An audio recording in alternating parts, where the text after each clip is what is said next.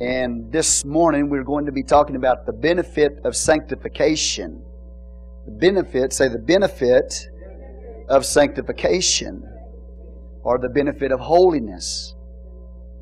It is a benefit of the atonement for us to be set apart and to set apart ourselves unto the Lord. So the benefit of sanctification. 1 Peter 1:15. Give you time to turn there. Amen. Now, as I go through this material this morning, you're going to probably ask the question, why am I moving so fast? And it is because I have so much material to cover, okay? So just get the tape.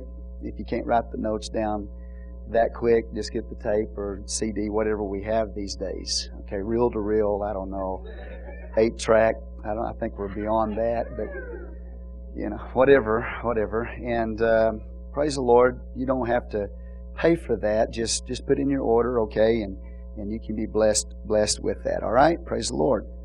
Okay, 1 Peter 1:15 and 16. If you have it, say praise the Lord.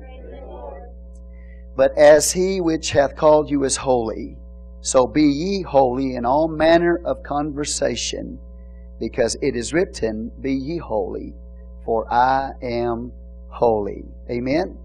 Lord, we thank you right now for your blood, your word, your spirit, God. We thank you for helping us today. In Jesus' name we pray. Amen. You may be seated in the name of the Lord. The benefit of sanctification. Hallelujah. I can't tell you how excited I am. I get excited about preaching holiness. I'll get excited about preaching everything. I get excited, especially though, about preaching on the oneness of God and prophecy, but holiness. Because holiness is our identification.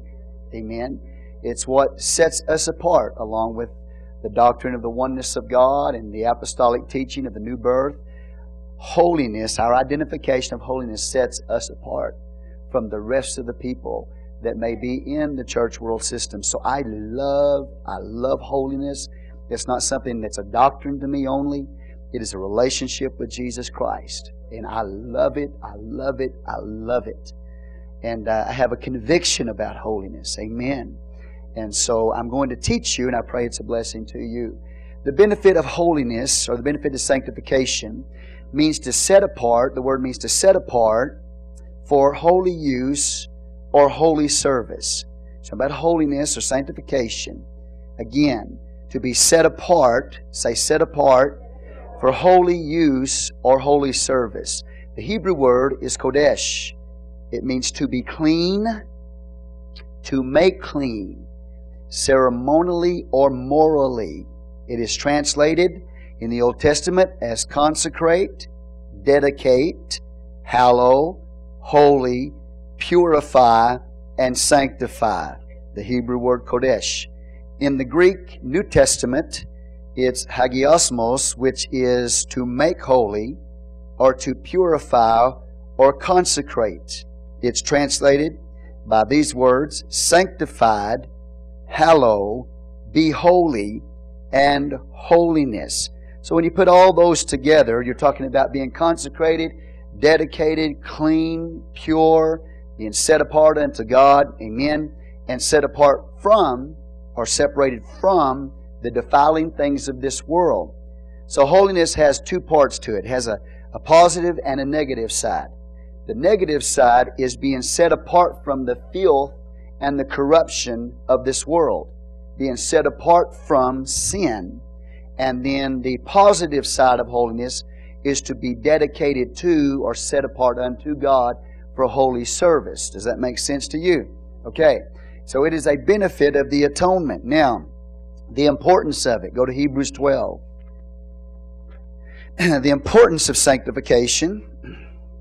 Hebrews chapter 12 and verse 14.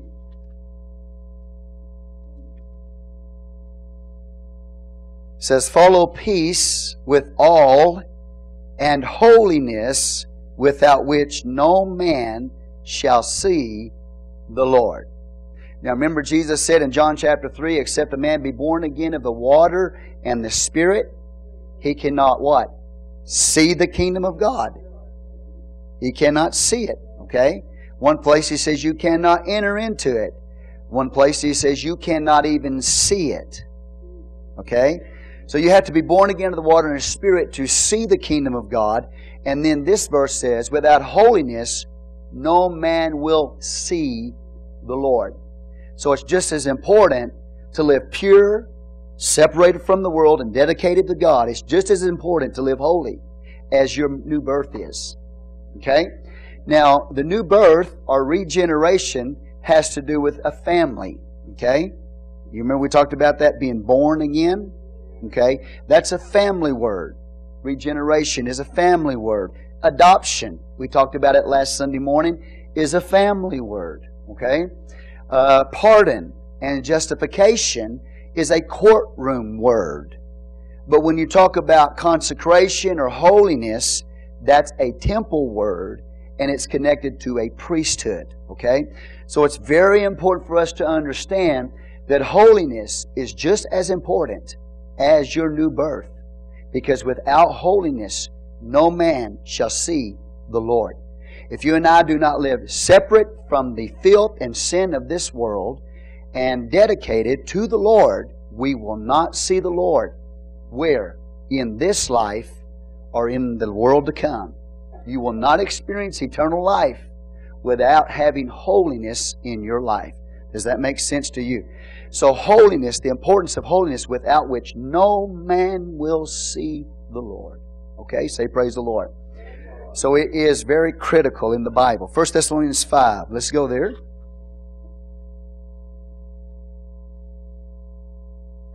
Just as important as your regeneration is holiness.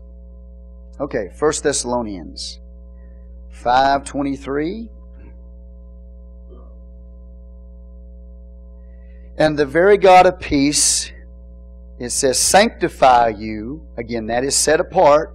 Sanctify you wholly.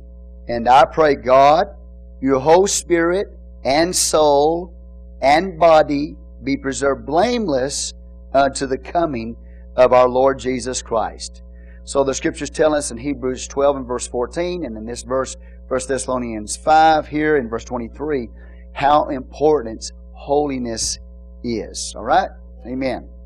Now, again, it's a temple term, and it's related to priestly function. In the Bible, in the Old Testament, we have words that are connected to holiness like separated. The priests were separated. The Nazarites were separated from things that defile. And I'm just going to give you the verses without reading them to you. Numbers 1, 47 through 52. Numbers 18, 1 through 7. Numbers 6, 1 through 12. Hebrews 5, 1 through 5. So the priesthood in the Old Testament, again, connected to the temple, they were to be separated or holy, separated for ministry, separated for the service of the Lord. And we have examples of also Nazarites in the Old Testament. Now, when you looked at a priest in the Old Testament, the one thing that stood out about him was that he was separate. He was separate from all the rest of the Israelites. Now, the Bible says that God called the whole nation of Israel a holy nation, a royal priesthood. Okay? But even though the whole nation was a set apart unto God, within that nation there were separated people of a separated people. And those separated people of a separated people were known as priests. And when you looked at a priest, the one thing that stood out to you about that man was that he was set apart to do the service of God Almighty. You could look at his apparel, his outward appearance. The way he dressed told you this man is set apart unto God, because he dressed differently than even the rest of the nation that was around him. And they had standards they had to live by as far as outward appearance. Okay? But when you saw the priest was screaming out and preaching by the way he dressed that he was set apart unto the Lord. His consecration, the way he looked, the way he talked, the things that he did in his life, always said to everybody in that nation, I am dedicated to the Lord. I live a pure and separated life from things that are defiling me. And then the Nazarites, especially in times when the nation of Israel was going downhill spiritually, you would see God raise up Nazarites in those times of decline. And for example, in the Judges, Samson was a judge, but he was a Nazarite, took the Nazarite vow. John the Baptist was a Nazarite. He had the Nazarite vow on him.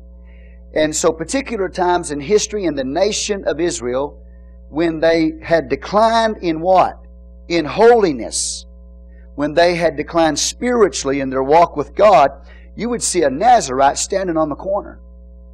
And that Nazarite, now for him, the marking distinction for him was his long hair. Now you say, but in the Bible says a woman's supposed to have long hair and a man's not supposed to have long hair. Well, why would God tell a Nazarite to wear long hair? Because on the man, when the Nazarite wore long hair, it was a sign of weakness. When a woman has long hair, it's a sign of power or strength. Okay? So, when you saw that Nazarite had temporary long hair, and at the end of his Nazarite vow, he would cut that hair off and dedicate it to the Lord. So it was only a temporary thing with a Nazarite. But the whole point being is, in a time of spiritual decline in the kingdom of God, among the people of God, God would raise up these Nazarites that you could see standing on the street corner. And when you saw them, that put you under conviction. Because they were so dedicated and so set apart unto God, they wouldn't even eat grapes. Okay? I mean, they were so consecrated to the Lord in everything they did, they wouldn't even touch a dead person because it would defile them.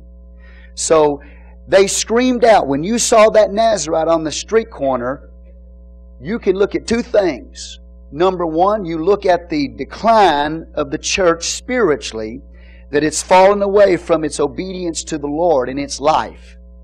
And then you can see that Nazarite is a demonstration and an example for the nation to consecrate themselves to the Lord. So the priest and the Nazarite in the Old Testament were people that when you looked at them, they said to the whole nation, live holy unto the Lord. All right? And so that first term is connected with separation. Then there's another term in the Bible, in the Old Testament, is dedication. We've already given you the Hebrew word kodesh. It means to separate, means to dedicate. So the priest would separate, the Nazarite would separate from what? That's the negative side. Separate from sin, defiling things that would take away their cleanness or their purity away. But dedication is the positive side. Dedication is dedicating yourself or giving yourself to the Lord. Okay, so when we talk about holiness, we talk about separation, we're not just talking about separating ourselves from the world. We're talking about dedicating ourselves to God. Because if you separate yourself from the world based on rules, okay, then you really don't have dedication. You haven't fulfilled the word holiness. To walk in holiness before the Lord means to separate from the world, but to dedicate yourself to God. Okay? So the Hebrew word kodesh means to dedicate. And that means to dedicate to what is pure and holy and clean. Numbers 6, 2 through 3. Next word. Purification. Purification, if you look at Exodus 28 through 29, Leviticus 8 through 9, when the priests entered into the priesthood, there was a purification ceremony that he went through. And there was, number one, the sprinkling of blood upon the priest. There was the washing of the priest. Now, what would happen was they would throw up a little booth. And they would go and get water out of the laver. And obviously that water is Jesus' name water. Because that rock that followed them through the wilderness was Christ, and the water came out of the rock. So that's Jesus' name water typically in type. So they would pitch the little booth up. They would take that water out of the laver, which is Jesus' name water, and they would wash that priest from head to toe when they were being put into the priesthood. Now afterwards, he would on a daily basis wash his hands and his feet at the laver. But when he's first washed, his whole body's washed. It's a picture of baptism in water in the name of Jesus. And then the cleansing of his hands and feet on a daily basis has to do with the cleansing of the Word. Cleansing by the Word. Okay? So they would sprinkle blood on the priest. They would pitch the booth. They would wash him from head to toe. So water was applied to his life. And then they would anoint him with oil. And that was a part of that purification process. So we have blood, we have water, and we have oil that brought that man into the priesthood. Now, what brings us into the priesthood of God is the same thing. Blood, water, and spirit, oil. So, Acts 2:38 again. Repent, be baptized in water, in the name of the Lord Jesus Christ, for the remission of sins, and you shall receive the gift of the Holy Ghost. So you have in that verse, blood, water, and oil. So initially, we go through that purification process initially when we're baptized and filled with the Spirit of the living God. That's what puts us into the priesthood. Does everybody understand that? Okay. At that point, they are cleansed and purified to do the work of the Lord. And I gave you Acts 2:38. Water, blood, and anointing comes upon us. Go to 1 Corinthians 6, 9 through 11.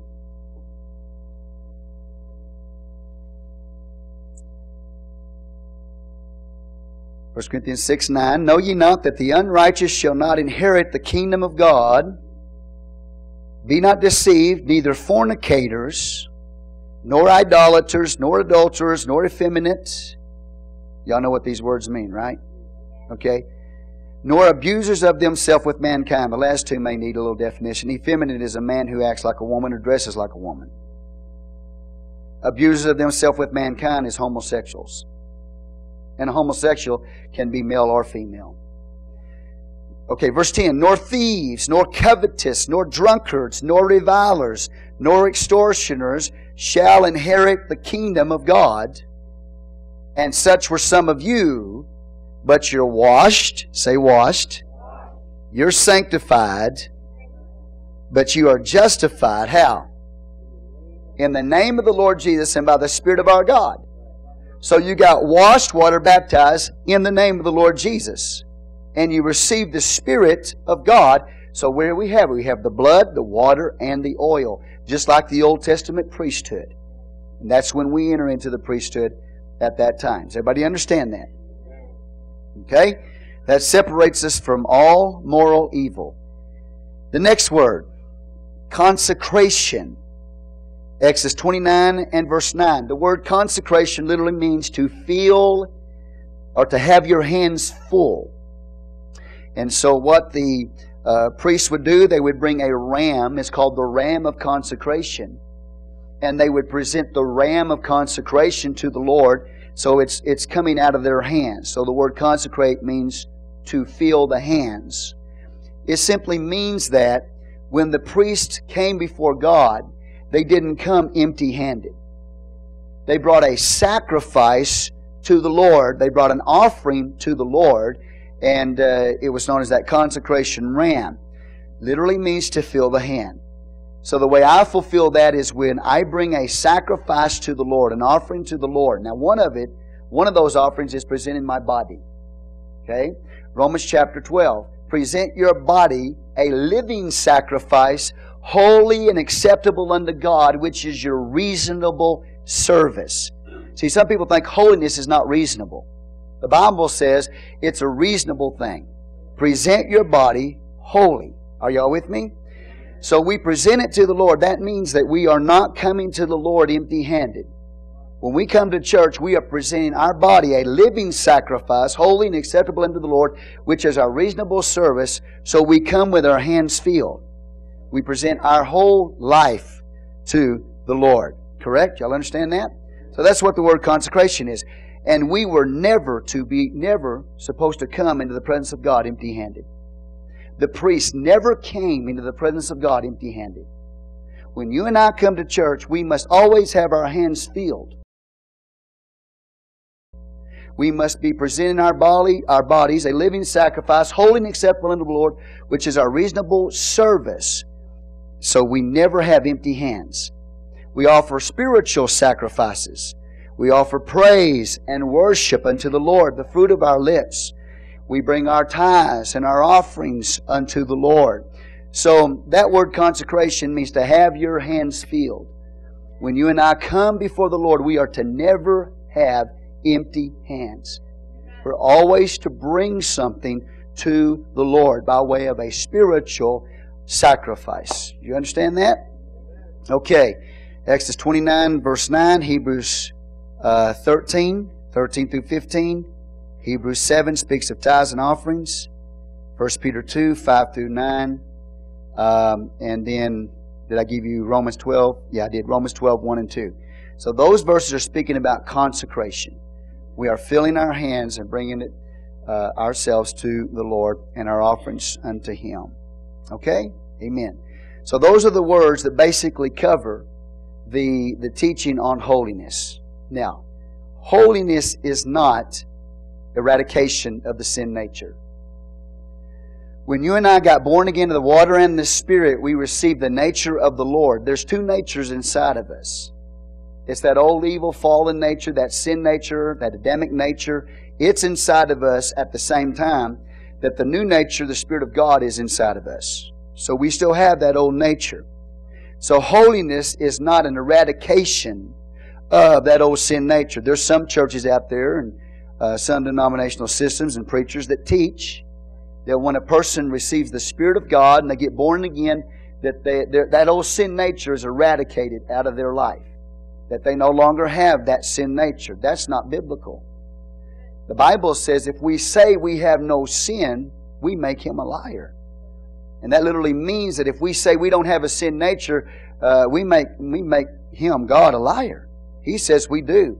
We still have a sin nature inside of us. So our sin nature was not eradicated at our new birth. So holiness is not eradication. 1 Corinthians, let's go to 15.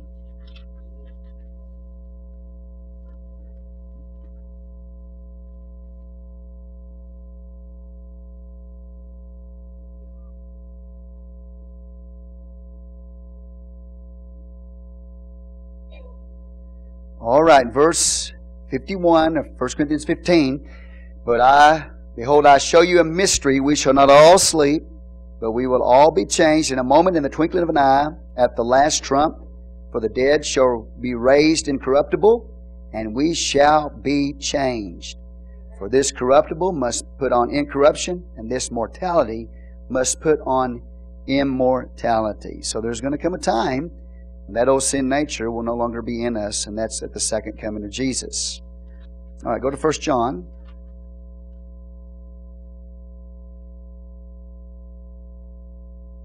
Verse 8.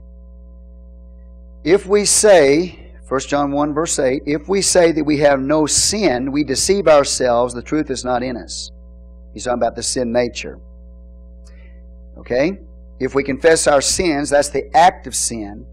He is faithful and just to forgive us our sins and to cleanse us from all unrighteousness. If we say that we have not sinned, we make Him a liar. His word is not in us. Do you believe that?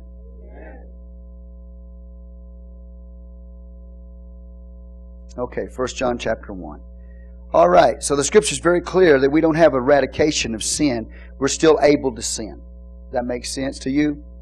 Before we were a believer, it was impossible for us to not sin. Before you were a believer, before you became a born-again believer, it was impossible for you to not sin.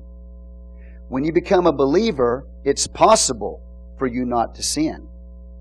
Okay? But it's also possible that you can sin. All right? Once you get born again, you now have power to overcome sin. Once the Lord comes back at His second coming and we get a glorified body, at that point we will not be able to sin. So we move as a non-believer from a place where we could, it was absolutely impossible for us not to sin, to a position now we're able not to sin, but capable of sin. And in the future, we'll move to a place where it will be impossible to sin. Okay, do you understand that? So we don't have eradication of the sin nature at the new birth. The next word, holiness is not legalism. See, there's some people that point a finger at people who seek to live holy and churches that preach holiness. They point a finger at us and they say, y'all are into bondage. Y'all preach legalism. Well, I will just tell you right off that legalism is not holiness. So if I preach legalism to you, or you are trying to live holy legalistically, then that's not holiness at all anyway. Okay? So let me explain to you again. When we preach holiness and we live holy, it is not legalism. What is legalism? Legalism is trying to be saved by your own good works. Okay? Does that make sense to you? Trying to be saved by your own good works. Now, once you become a born-again believer, the salvation produces a lifestyle of holiness. Does that make sense? A lifestyle of good works. But we're not saved by our own good works. So legalism then is not holiness, and holiness is not legalism. Holiness, we've already defined to you what holiness is. Legalism, again, is somebody who tries to be saved by their own good works. Okay? You can read Galatians 3:1-3 when you have time.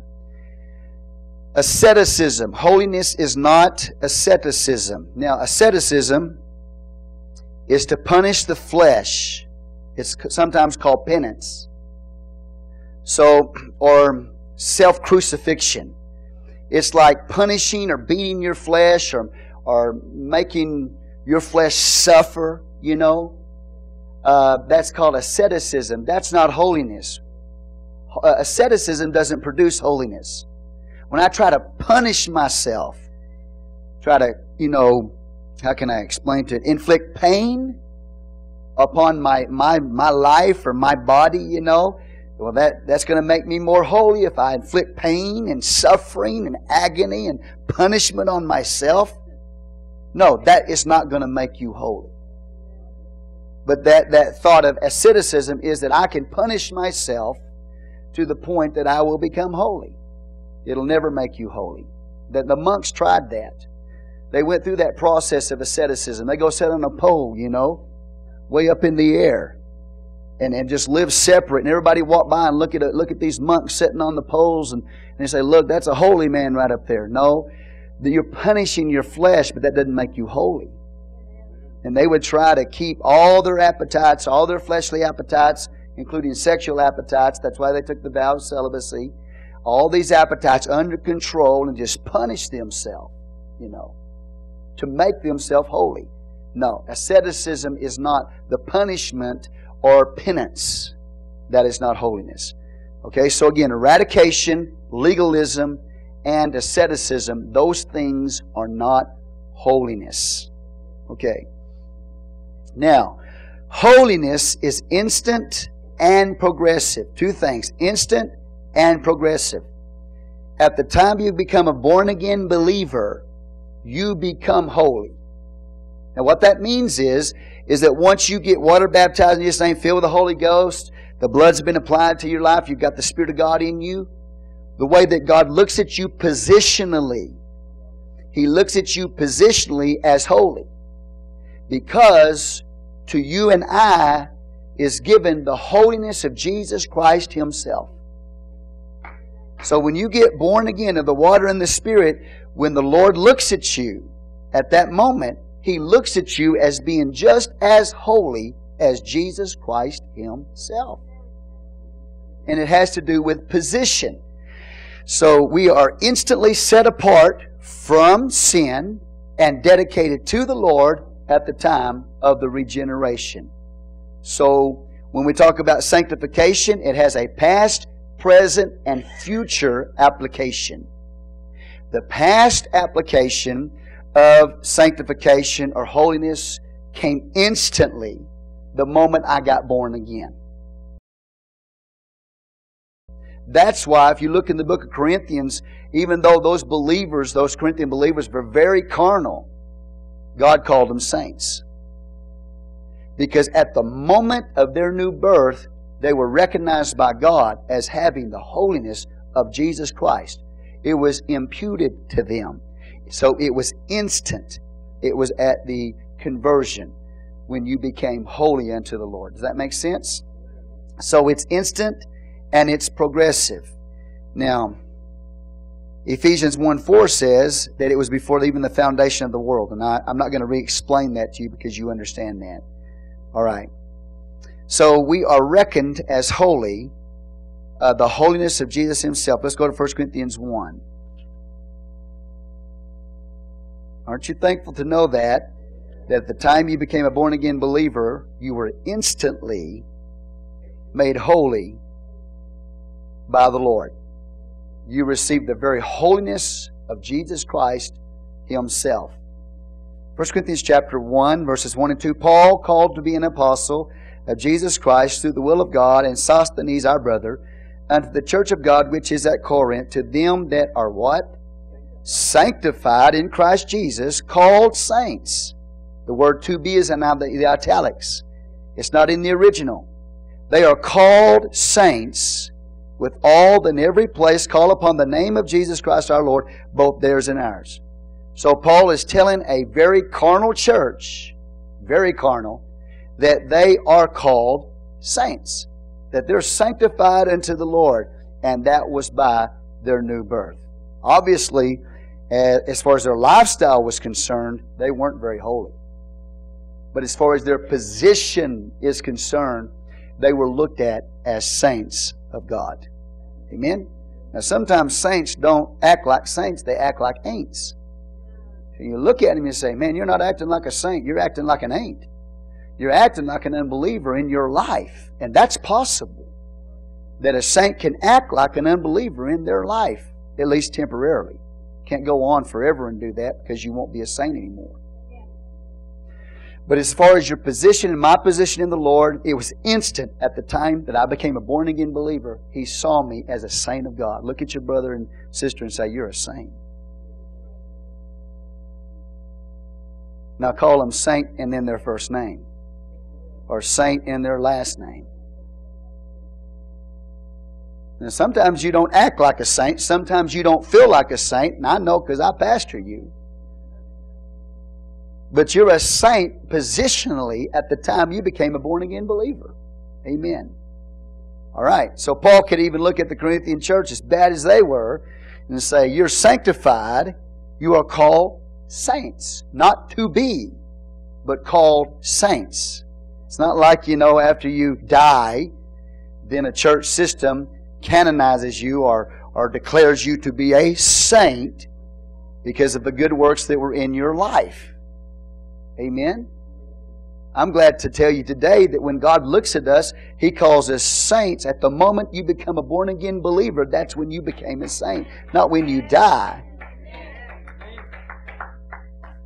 So praise the Lord. If you are a saint of God, instantly, initially at your conversion, then what Paul wants the Corinthian believers to do is to live up to that. Live it out in your life. Okay? So in the past, you became saints. Instantly, at the time of your new birth, you were looked at by God as having the holiness of Jesus Christ Himself. It was imputed to you. A benefit of the atonement. Isn't that beautiful? Okay. Now, we are in the process of being saved. It's progressive. So back to Hebrews 12, verse 14 again. Progressive.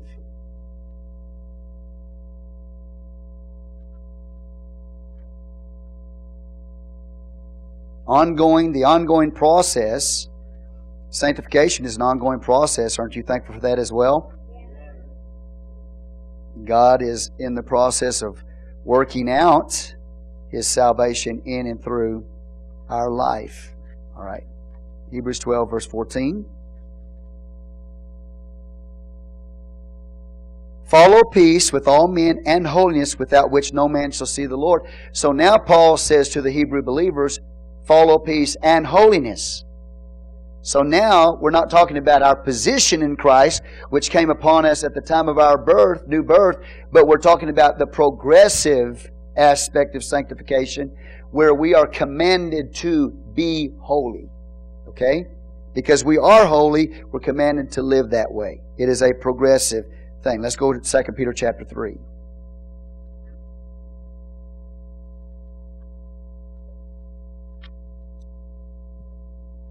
Second Peter chapter 3 and verse 18.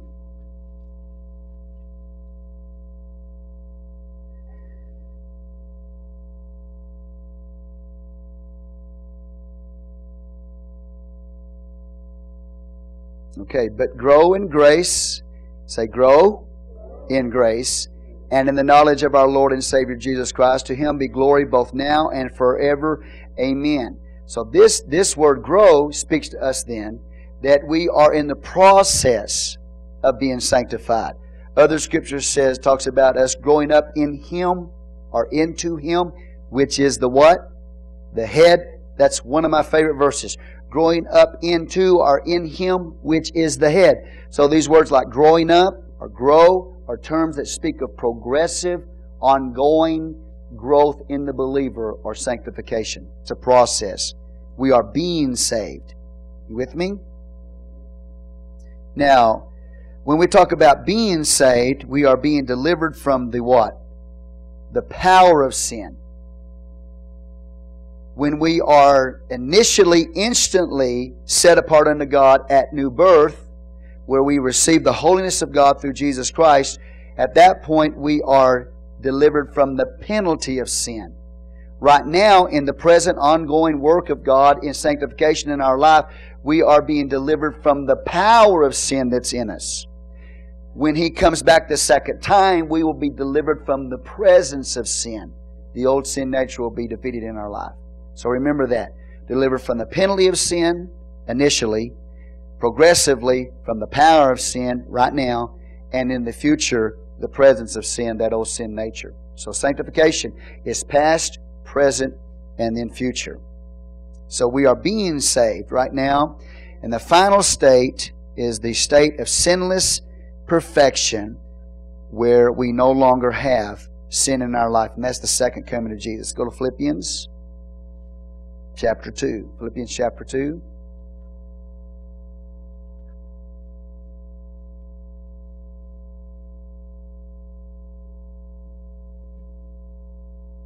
Philippians 2:12, wherefore, my beloved, as ye have always obeyed, not as in my presence only, but now much more in my absence, work out your own salvation with fear and trembling.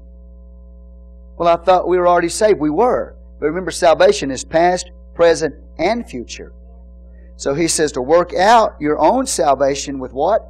Fear and trembling. That's the progressive aspect of sanctification. For it is God which worketh in you both to will and to do of His good pleasure. Do all things without murmurings and disputings, that you may be blameless and harmless, so on and so forth. So we're working out our salvation right now, but there's coming a time when we will be completely delivered from the sin nature. Okay, the final stage at the second coming of Jesus. Okay, God's work in us. Sanctification is God's work in us, number one, and number two, our response to that work.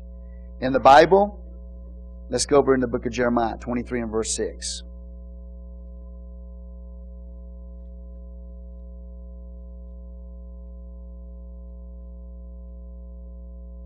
Okay. In His days Judah shall be saved, and Israel shall dwell safely. And this is His name, whereby He shall be called the Lord our righteousness, or literally, Yahweh Im Kadeshkim. You know, you may have heard the term Yahweh Im Kadesh. Yahweh Im Kadesh. That literally means the Lord that sanctifies us. Right? So He is our righteousness. He sets us apart. It is a work of God that takes place in our life. Now, how does He do this? Well, He does it by the blood. John 19:33 through 34. He does it by the Word and our obedience to Him. Ephesians 5:26. He does it by the Holy Ghost. It's the power of God in our life, 1 Corinthians 6:11. And obviously the Holy Ghost is called the Spirit of holiness. So when you talk about God's work in us, then it's not so much a doctrine as it is a relationship. When I say He is Yahweh M'Kaddesh, I'm saying He is my righteousness. He is my sanctifier. So it's a relationship with God that we have. And He sets us apart by His blood, by His Word, by His Spirit, so on and so forth. But then you have the human response, Hebrews 12 verse 14. And the way we respond to this is we apply it by faith. Romans 10:17, faith comes by hearing, and hearing by the Word of God. So I have to believe that I've been set apart. I have to believe that God has set me apart from evil, that I'm dedicated to Him. That's something He's done for me, and I do this by faith. Correct? Okay, Romans 7. Go there.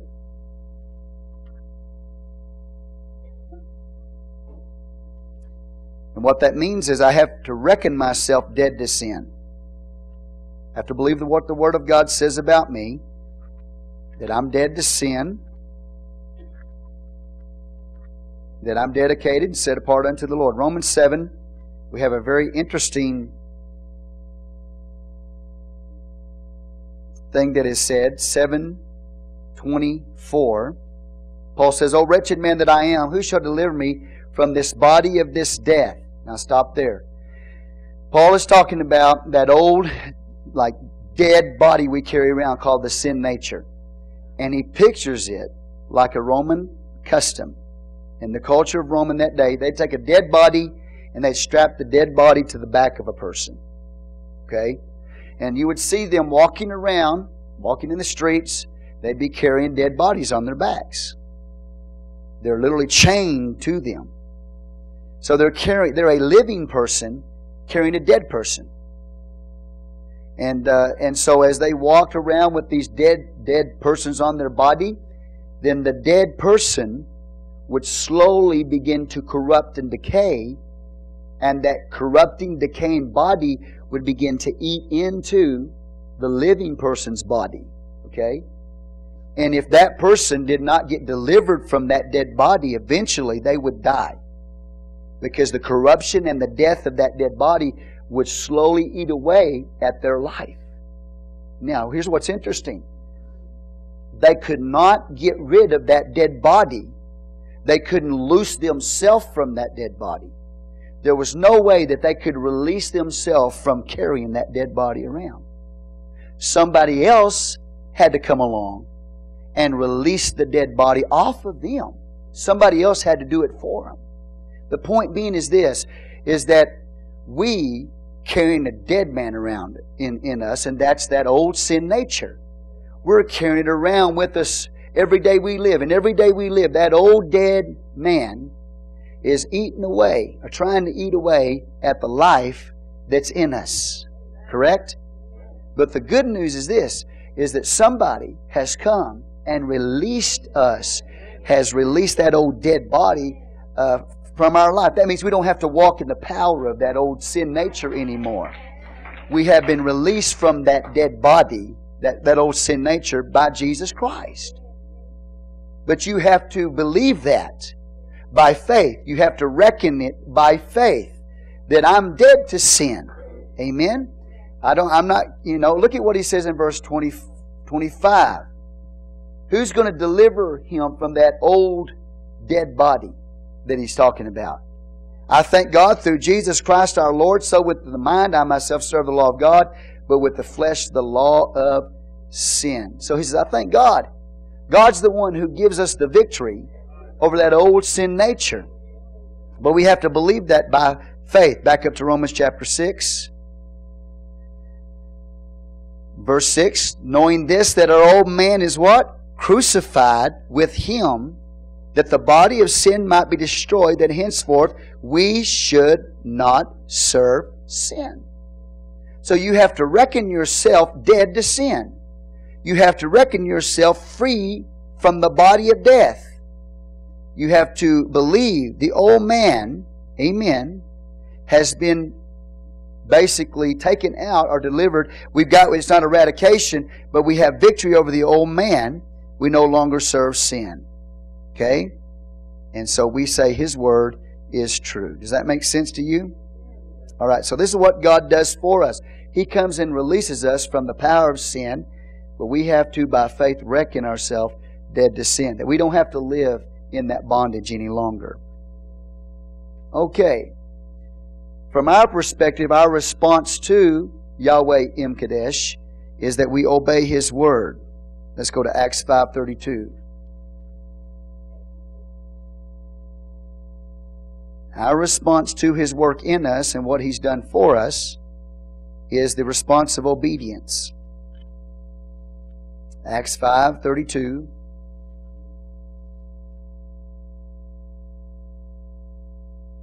And we are witnesses of these things, and so is also the Holy Ghost, whom God hath given to them that obey Him. Now, so we have a response to what God has done in our life, the new birth. Our response to Him is to live obedient to His Word. And the Bible tells us He gives us the Spirit to those that obey Him. Now, how does this work? Okay, God's work in us. But the way He works in us is by our obedience to His Word. As long as we are obedient to the Word of the Lord and we are living holy, then He's the one that comes and gives us victory over sin. As long as we are obedient to His Word, He gives us power over sin by His blood and by His Spirit, and His blood keeps on cleansing us.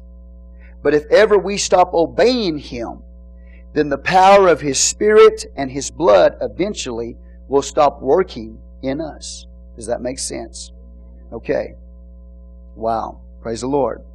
Now, moving from there, a word perfection. I think I'm going to just kind of hold on to that and go on a little bit further into holiness here with you. I'm going to move from holiness to perfection in just a moment. While I'm in the process of teaching holiness, I got a question for you. How many of y'all believe that you can live perfect? Don't lift your hand. Don't respond to that. How many of y'all believe that you can be perfect in this life? Okay. Some of you may be surprised. All right, but before we get into perfection and glorification, which is also benefits of the atonement, holiness, let me go through some verses again. It says, "But as He which hath called you is holy, so be ye holy in all manner of conversation, because it is written, Be ye holy, for what? I am holy. So be ye." That's that progressive holiness. 1 Corinthians 6:19 through 20.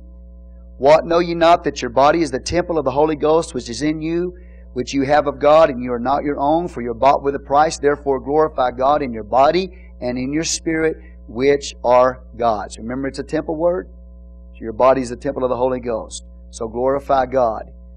1 Corinthians 3:16 through 17. "Know ye not that you are the temple of God, and that the Spirit of God dwelleth in you?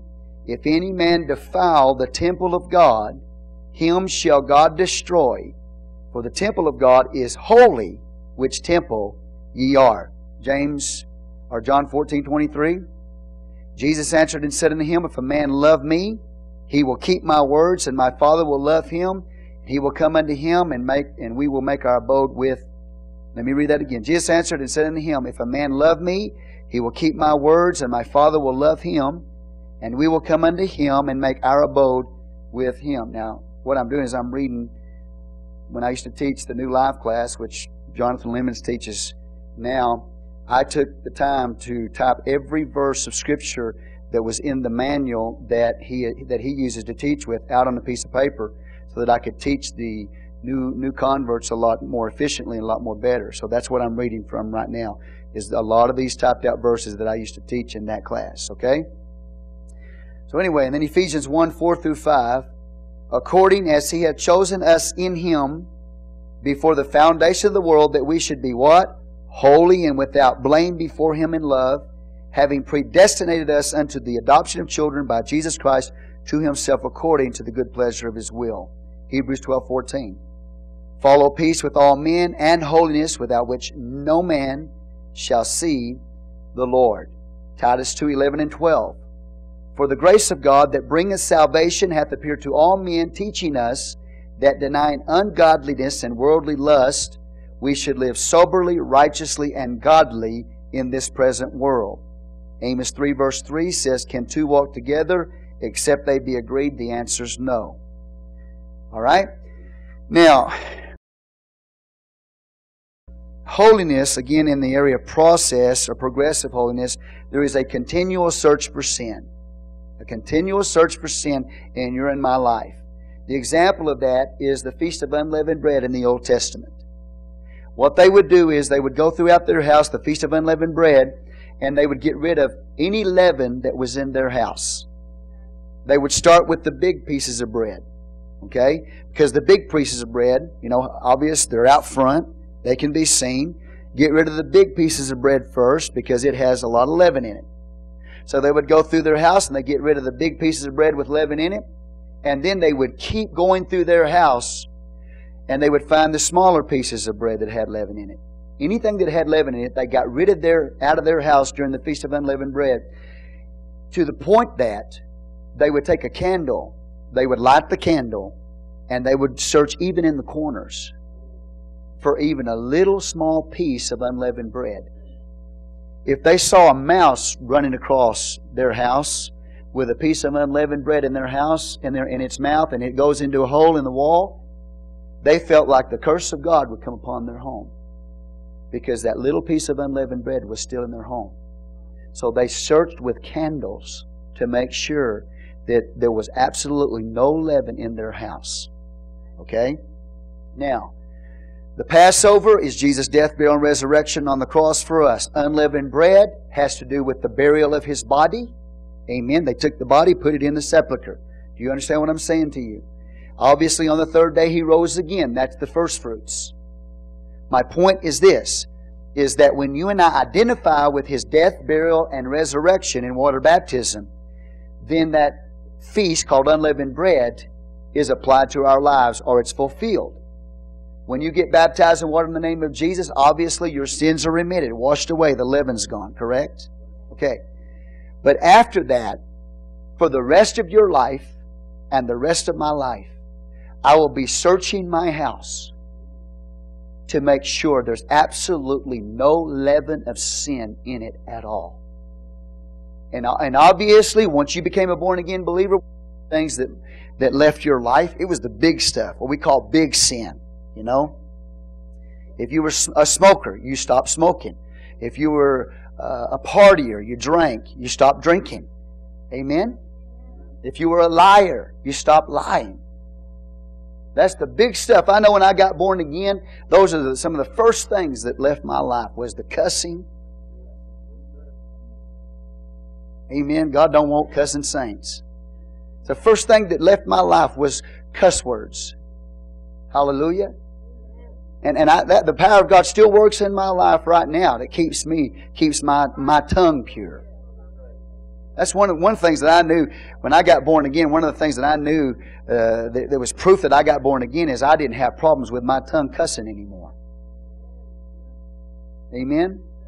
And there was a time in my life, and I'm honest before you, church, there was a time in my life I could stand before this church and tell you there were years that went by in my life I never even had a slip of the tongue.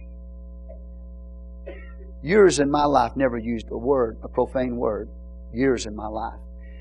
And honestly, I don't know when the last time I ever used one. Maybe something happened and it slipped out of my mouth. But I don't even remember. And I'm sure there's been a few times when it slipped out of my mouth, a bad word. But I'm being honest with you today, church. I don't even remember the last time I ever used a bad word come out of my mouth. And I would say from the time I got converted 30-something years ago to this point right now, there's been very few times, and I'm not going to tell you how many times, but very few times I've ever used a cuss word. Those things are the first things that went in my life. The cussing, the drinking, the partying. That all left, praise God. Amen. And so now, as a believer, you and I are in the process, the big stuff may be gone out of our life, but we are responsible before God to make sure that our houses are clean, our temples are clean and pure and dedicated and holy unto the Lord, so that we're literally taking the Word of God, the light of God's Word, And we're searching in our homes, in our lives, for every bit of sin that might be there. And it's a continual, ongoing process until Jesus Christ comes back, that we are removing every bit of the sin, every bad words, every bad thoughts, every bad actions out of our life. And we are to never give ourselves an excuse for bad words, bad thoughts, and bad actions. So we have to continually, like they did in that Feast of Unleavened Bread, continually take the light of God's Word by the light of His Spirit, and He shows us in our life, you need to get rid of that. You need to get rid of this. That's sin. That's defiling you. Now let me put it to you this way, that's normal Christianity. The Christianity that's preached from the pulpits today and the Christianity of most denominational systems today, that's not, I will say first of all, it's not true Christianity anyway. But if you're a true believer this morning, you are going to continually, and I'm going to continually search in my life for every piece of leaven that's there. Every attitude, every sin of the spirit, every sin of the soul, every sin of the body, everything. I must search until I get it all out. Amen. So, holiness is a process, a continual searching for sin. 1 Corinthians 5, 6, and 7, he says, your glorying is not good. The Corinthians were gloating. You know, there was sin in the church. There was incest in the church. Incest in the church.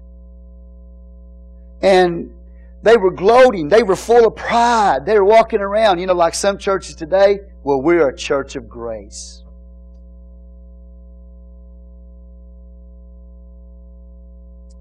And what they mean by that is, well, we're a church of grace and we let people live in their sin. They can live in adultery, fornication. They can be living that way and still go to church because it's a church of grace. And so they walk around real gloating and real arrogant about how their church is a church of grace. That's pride, church. It's pride. And Paul corrected the church of Corinth because there was incest right in that church. But they were walking around gloating and prideful in the sense that we are not going to, judge this man. And Paul gets on their case for that arrogant position of not dealing with the sin that was in that church. And he tells them, here's what he says, I'll read it to you again. Your glorying is not good. You're walking around glorying like, well, see, we're the church of grace. We're not going to deal with sin in our church. And so they were glorying in that. Like so many churches today, glory in the fact that they don't call people to live a holy life. They glory in the fact that they don't have a standard. They glory in the fact that people can come to their church and continue to live the way they want to and live in sin. Their glorying is not good. Because if you're a true believer and you're a true Christian, you're going to have a lifestyle that's a continual search for sin. Amen? So Paul says, your glorying is not good. Know ye that a little leaven will leaven the whole lump?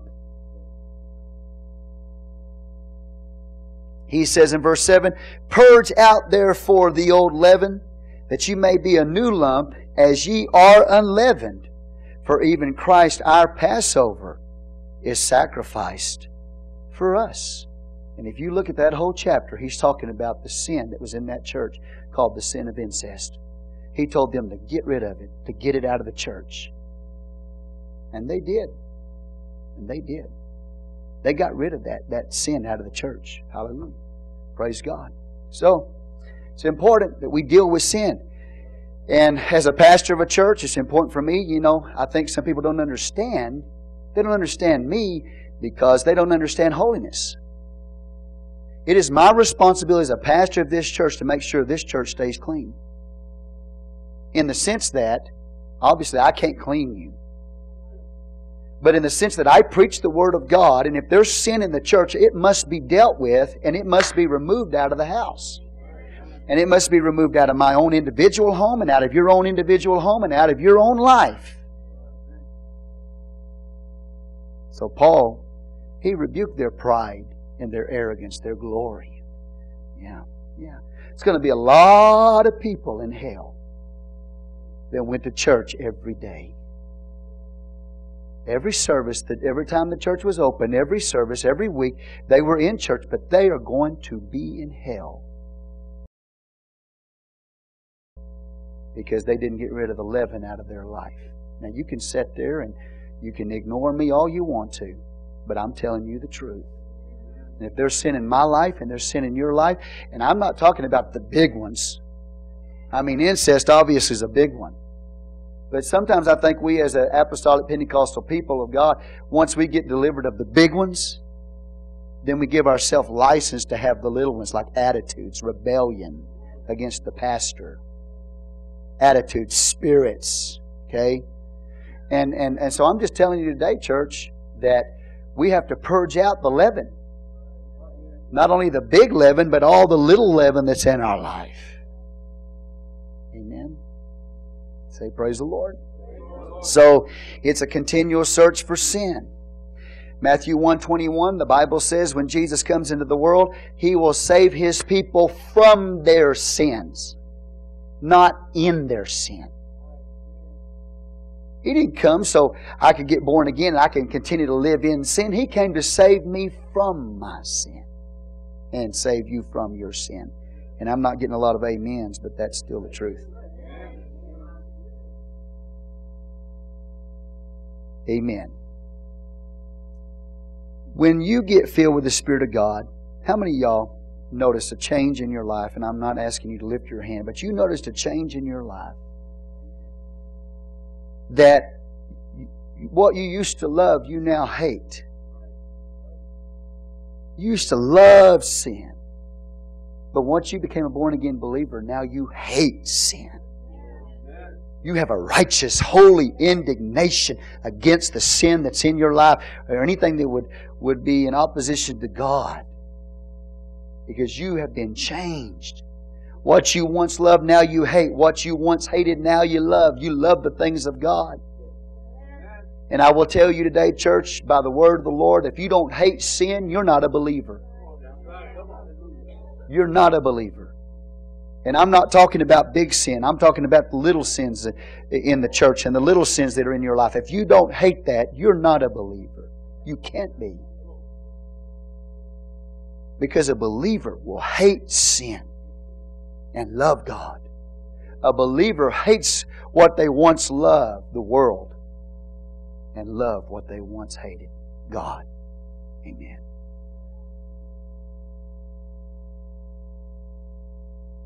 Matthew 5:48, and we'll come back to this. The Lord says, "Be ye perfect, even as your Father which is in heaven is perfect." He commands us to be perfect. 2 Corinthians 7, verse 1.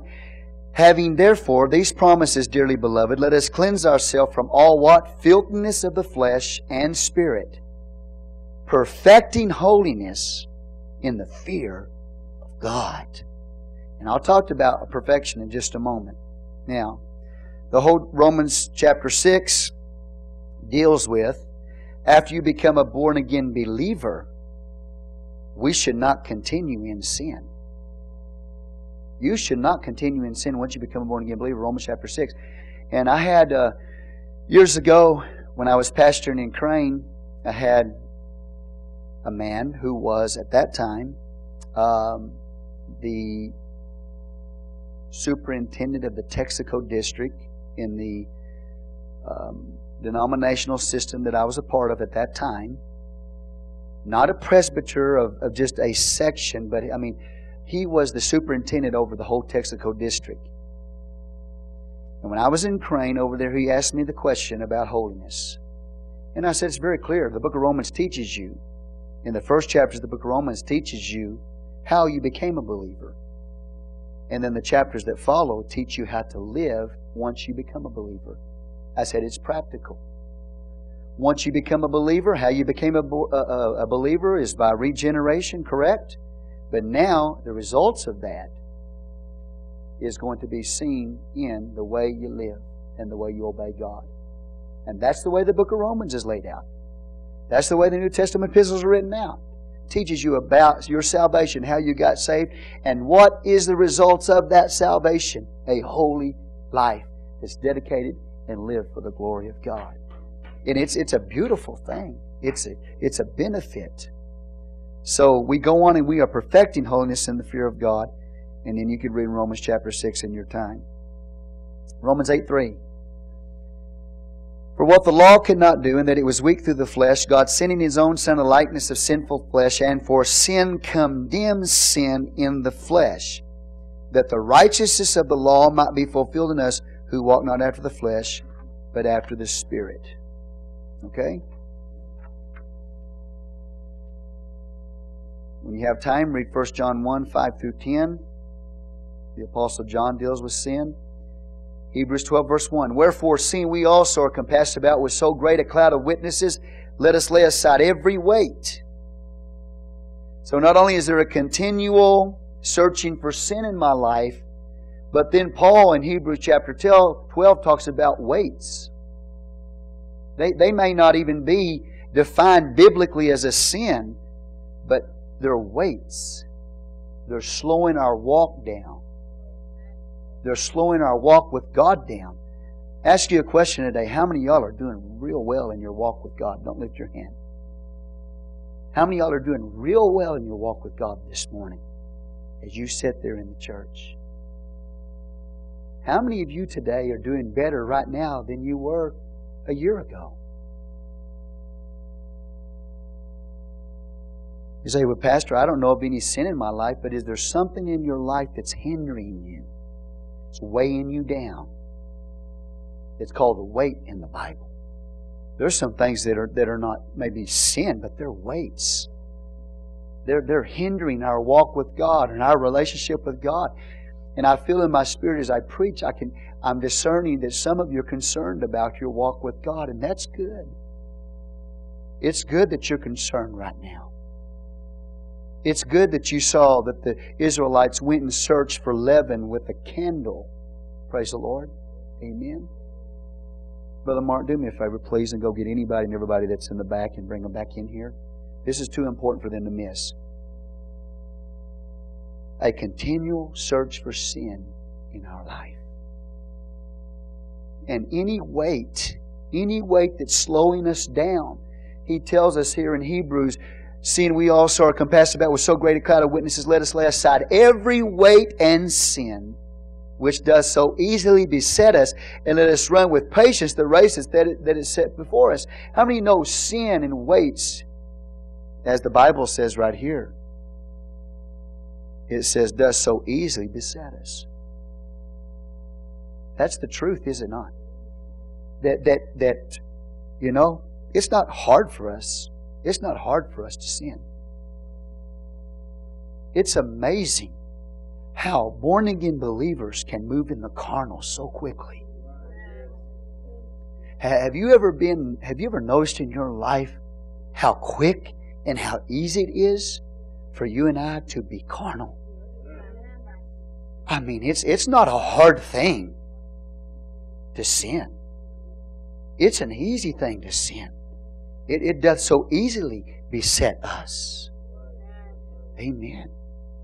Praise God. The battle, the struggle is living a holy life and overcoming that sinful nature that's in us. Do y'all believe that? How many are like myself? It's easy to sin. It is. It's easy to trip up. It's easy to fall. It's easy to falter. Hallelujah. And that's what Paul is saying. And we got to lay aside those weights. We got to lay aside that sin that does so easily beset us. It gets us off track. Hinders our walk with God. And nobody in this church, including your pastor, has a glorified body yet. And it's easy for you and it's easy for me to trip up. It is. And that's what Paul's talking about. So we got to get rid of not just the sin that's in our life, but we got to get weights out of our life. What's slowing us down in our relationship with Jesus Christ? Amen.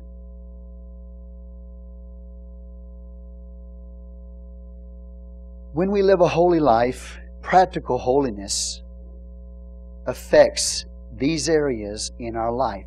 Holiness affects, number one, our conversation. Our conversation practically. You know, how many of y'all can lift your hand on this one, because I can lift my hand on it too. Before you became a born-again believer, your mouth was a cesspool.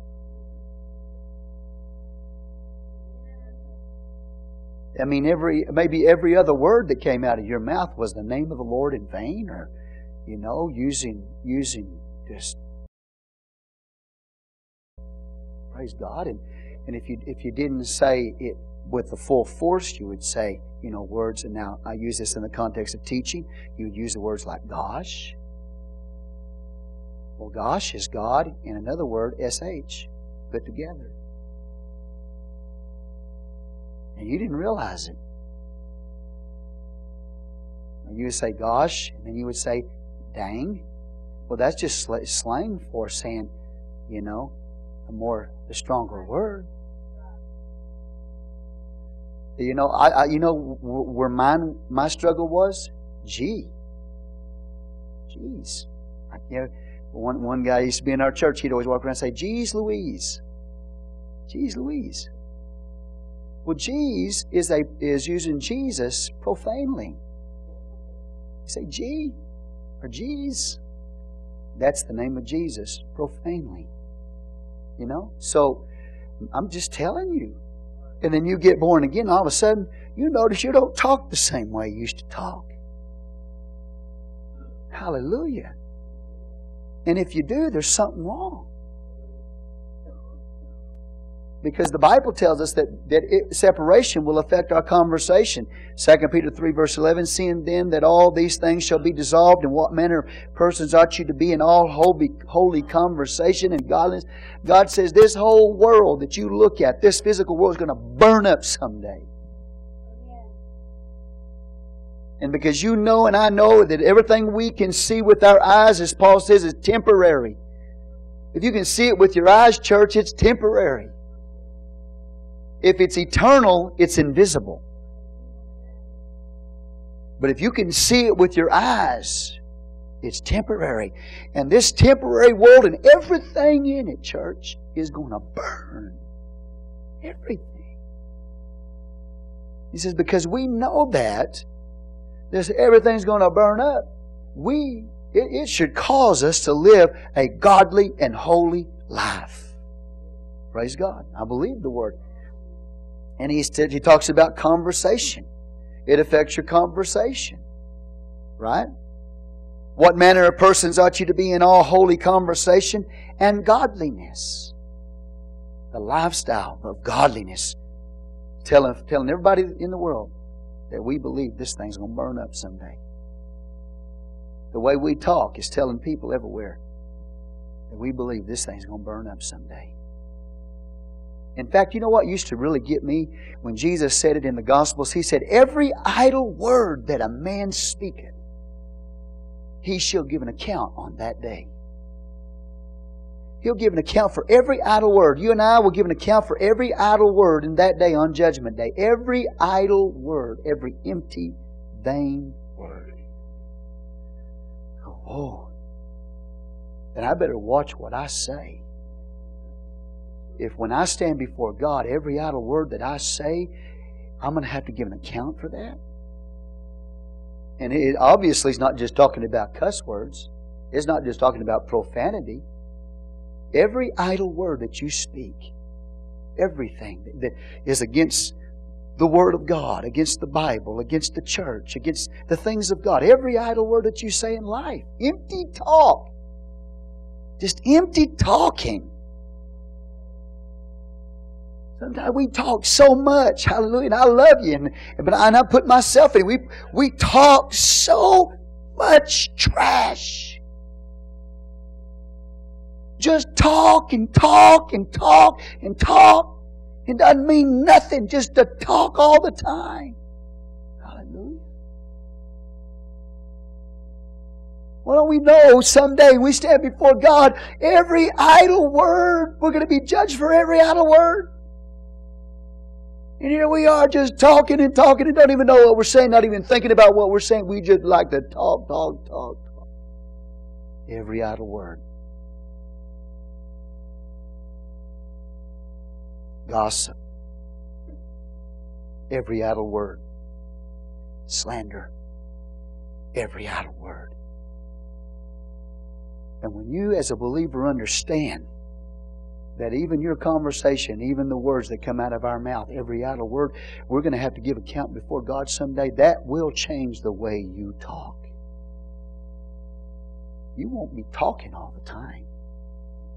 You're for sure not going to gossip. You're for sure not going to slander. You're not going to do it. You're not going to mock. Every idle word. That one got me.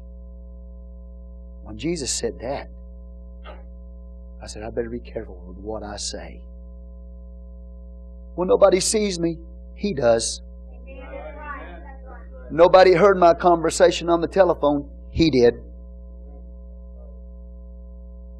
You thought nobody heard you when you were sitting at that table and you were talking to your husband. You were gossiping.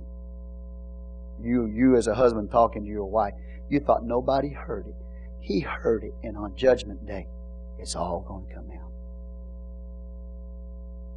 That doesn't mean you won't be saved. That doesn't mean you won't be in heaven.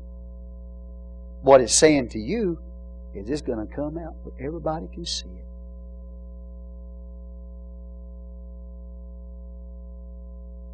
You know?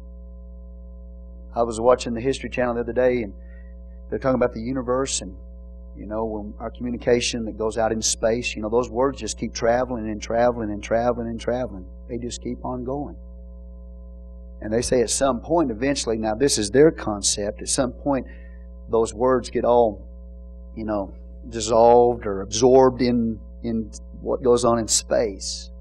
But according to the Word of the Lord, they live on and on and on. They're recorded. They're recorded. When the astronauts went out into space, they picked up radio signals while they were out in outer space that happened years and years in the past. So the words that I say and the words that you say are going on. They're living on and on and on, and they're not dying. If there were aliens, can you imagine some of us are driving them crazy? With all the chatter? And some of them are high-ranking officials, United States of America. Now, obviously, I don't believe in aliens. I believe in demon spirits and angels and things like that. But anyway, but I'm just telling you, if there were aliens, what in the world would they think of you? If they listened into your conversation in one day, you'd probably drive them crazy. They'd probably back their spaceship up, their saucer, and fly the other way.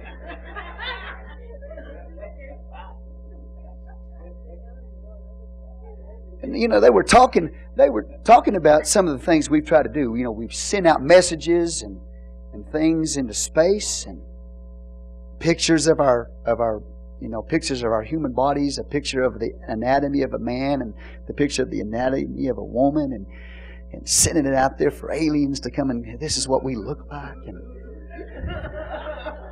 and you know, communication, right? And I'm serious.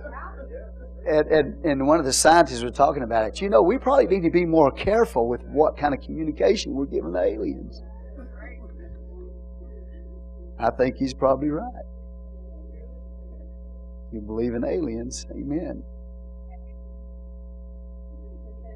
But we need to understand that when we live for the Lord, it's going to affect what we say. We know our words live on and on and on. Would I want, if the judgment day took place right now, would I want my words to be heard by you? Would you want your words to be heard? Every idle word. We better be careful with what we say. It affects your conversation. Obviously, that word conversation in Peter is more than just talk, but it includes it. Say, praise the Lord. Philippians 1:27, only let your conversation be as it becometh the gospel of Christ, that whether I come and see you or else be absent, I may hear of your affairs, that you stand fast in one spirit, with one mind, striving together for the faith of the gospel.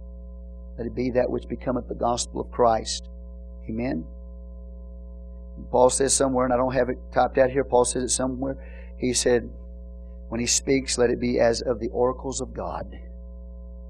The oracles of God is His Word.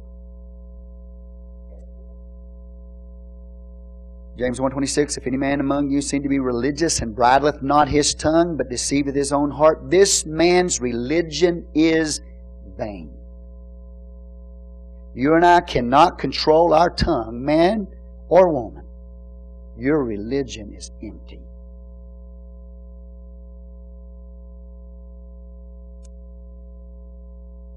Proverbs 26:20, where no wood is, there the fire goeth out, so where there is no talebearer, the strife ceases. Somebody say amen. The Bible's very clear about what we talk about.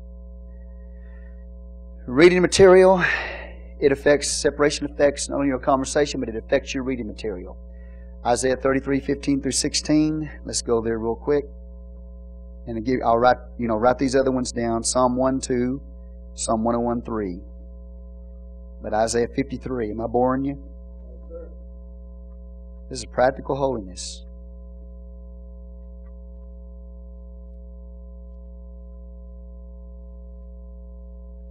This is what I used to teach new converts years ago before I ever started pastoring.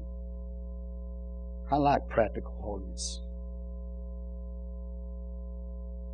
Isaiah 33:15, he that walketh righteously and speaketh uprightly, he that despiseth the gain of oppression, that shaketh his hands from holding of bribes, that stoppeth his ears from hearing of blood, shutteth his eyes from seeing evil, he shall dwell on high. His place of defense shall be the munitions of rocks. Bread shall be given him. His waters shall be sure. He shutteth his eyes from seeing evil. It'll affect the things that you read, the things that you see, the things that you watch. It affects us. Amen. I was watching a show last night on the History Channel, and it was good to a point. It was okay to a point. I say not good, not. It was good to a point. It was historical, pretty good movie. And then all of a sudden, man, it started flashing, nudity here and things like that. And I had to change the channel. I had to go watch something else, and he was on the History Channel. Well, you and I, we have to be careful with what we're looking at with our eyes. What we read, what are you looking at? It's important. Job, we studied Job not long ago, a couple of weeks ago, about Job said, he said, I'm not even going to look upon a maid. Now that doesn't mean, he said, he stopped having natural attraction. Don't misunderstand that. He's talking about him giving himself to looking upon a woman in an improper way. Does that make sense? Not natural attraction. But when you walk with God, God will take control of your eyes. See, He takes control of your mouth, your tongue. He takes control of what you see with your eyes. Amen. How many of you and I, are we clean today in this? Are we pure in this? Are we separated today from these things? You go to a movie, talking about conversation, go to a movie and somebody uses the name of the Lord in vain. Let me say this to you. You must get up at that moment and leave. You can't just sit there and keep letting them use the name of the Lord in vain. It bothers you. It should bother you. At the gym the other day, this guy, I left one gym and went to another gym. It cost me a little more monthly to do it because I was trying to escape all the trash and profanity that was coming out of those people's mouth. And I go over to this gym, and all of a sudden I look up, and those same kind of people that used to go to that gym, now they're over here. a handful of them, they're using the name of the Lord in vain. You know kind of people they are. They tagged all over. And I'm not talking about pre-Christianity. They're still not Christians. And they're just using the name of the Lord in vain and all this stuff. And I'm just looking at them. And I'm telling you, friend, I'm real close. I'm making a decision either to go, and I will, I have no problem, and go and confront them and tell them, you're not supposed to be using language like that in here. I had to make a decision, okay? Do I do this myself, or do I go to the management and tell the management? What do I do? I just bowed my head and I started praying and said, Lord, I pray in your name that your Spirit would defeat the enemy that speaks through the mouth of that person. And they may show back up Monday, I don't know. But after I prayed that prayer, they weren't in the gym the next day. And they're there every day. But I'm just telling you, friend, you should not get comfortable with language like that around you. If you don't just come out right at them and tell them right off, pray first. And after you pray, if it keeps on going on, then you're going to have to say something. But we're talking about what you see with your eyes. You go into the movies and you hear profane words like that, use the name of the Lord in vain, you got to get up and leave. Watch stuff with your eyes, impure, unholy things, ungodly things. You can't do that. Can't do that. It's happened to me just like it's happened to you. I've been sitting there watching something and it goes, just put right on you. Amen. Now, if I was honest with you, and I'm going to be, you're honest with me and you're honest with God, you'd say, and I would say, we knew it was coming anyway. Because you get a feel in the Spirit. You get a feel in your spirit. The Lord says, you better change it right now. It's fixing to come. God will tell you. And you know it. But that temptation is so hard. It's hard to overcome. Amen. And it might be a children's film, so-called.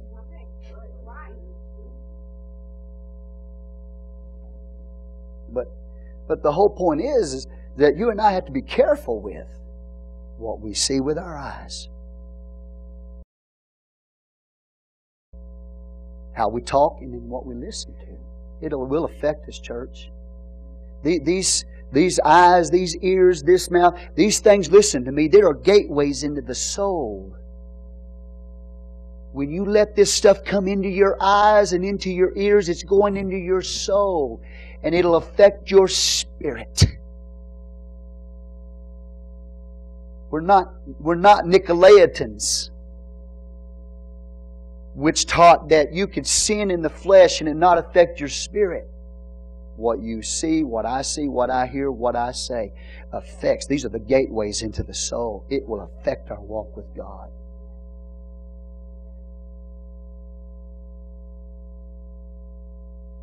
Reading material, Isaiah 33, 15 through 16, Psalm 1:2, Psalm 101, verse 3. And I don't think any male in here has this problem, but some of you ladies, maybe you like to read those old romance novels. You read those romance novels and you dream about the one you're reading about. You're not dreaming about your husband. Hallelujah. You watch As the World Turns. Are the days of our lives. All day long. You're in your dream world, man. And then he comes home and you go,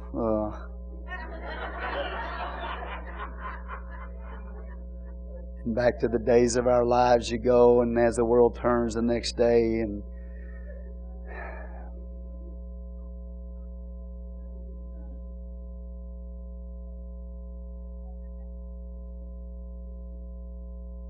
but we all have to be careful. We have to govern this. And then there's thoughts and actions. Separation affects your thoughts and actions. Let all bitterness and wrath and anger and clamor and evil speaking be put away from you with all malice. Amen. Looking diligently, lest any man fail of the grace of God, lest any root of bitterness springing up trouble you, and thereby many be defiled. By the fruit of the Spirit is love, joy, peace, long-suffering, gentleness, goodness, faith, meekness, temperance. Against such there is no law. For brethren, you have been called unto liberty, only use not your liberty for the occasion of the flesh, but by love serve one another. Our thoughts and actions, bitterness, wrath, anger, clamor, evil speaking. All these things have to be put out of our life. They will defile us. Our thought life. How you thinking? God cares about the way I think. We're not supposed to just let our minds, just think whatever we want to think. There's a difference between thoughts of evil and evil thoughts. Thoughts of evil is like a bird flying over your head. Let it keep flying. Everybody here has thoughts of evil. Anybody here said, I never had a thought of evil? You're lying too. Thoughts of evil. They're like a bird flying. They come in. Ooh, where'd that come from? Flies in. Don't let it build a nest. Let it keep flying. Thoughts of evil. Because if you don't let the bird fly over your head, it'll build a nest in your hair. And then it'll become an evil thought. Everybody's going to have thoughts of evil, but just let it keep flying. Amen? Say praise the Lord, church. Thoughts of evil. Hallelujah. In the name of Jesus. Don't let it build a nest of it. Yeah. I like that. Yeah. And then you produce a movie. You're the writer and the producer, and you control what's going on in the movie and how it turns out. And you got to let it go. I do too. I have thoughts of evil come flying. Hallelujah. Just let them keep flying. Because if you don't, they'll become evil thoughts. Separation affects your recreation and pleasure. Love not the world. Love not the world, neither the things that are in the world. If any man love the world, the love of the Father is not in him. For all that is in the world, the lust of the flesh, the lust of the eyes, the pride of life, is not of the Father, but is of the world. Ye adulterers and adulteresses. How would you like to have a pastor like James? Ye adulterers and adulteresses. Know ye not that the friendship of the world is enmity with God? Whosoever therefore will be a friend of the world is an enemy of God. Just being a friend of the world makes you an enemy of God. Now, hear me, church. When I first got in the church, one thing I think that I struggled with getting the victory over and overcoming was rock and roll music. Okay? I loved it. I loved it. I would say it was probably my God. I loved it. I spent $1,200, and I was only a teenager. Spent $1,200. That was a long time ago. $1,200 is probably like $12,000 now. Maybe not quite that much. But I spent $1,200 on a stereo system for my Trans Am. And I put tweeters right up in the corners. So when I turned that thing, that Rockford Fosgate, that 100-watt Rockford Fosgate up, it almost pierced your ears. It was so loud. Well, it wasn't like what they have today. They got these boom, boom, boom. You don't even know what music is.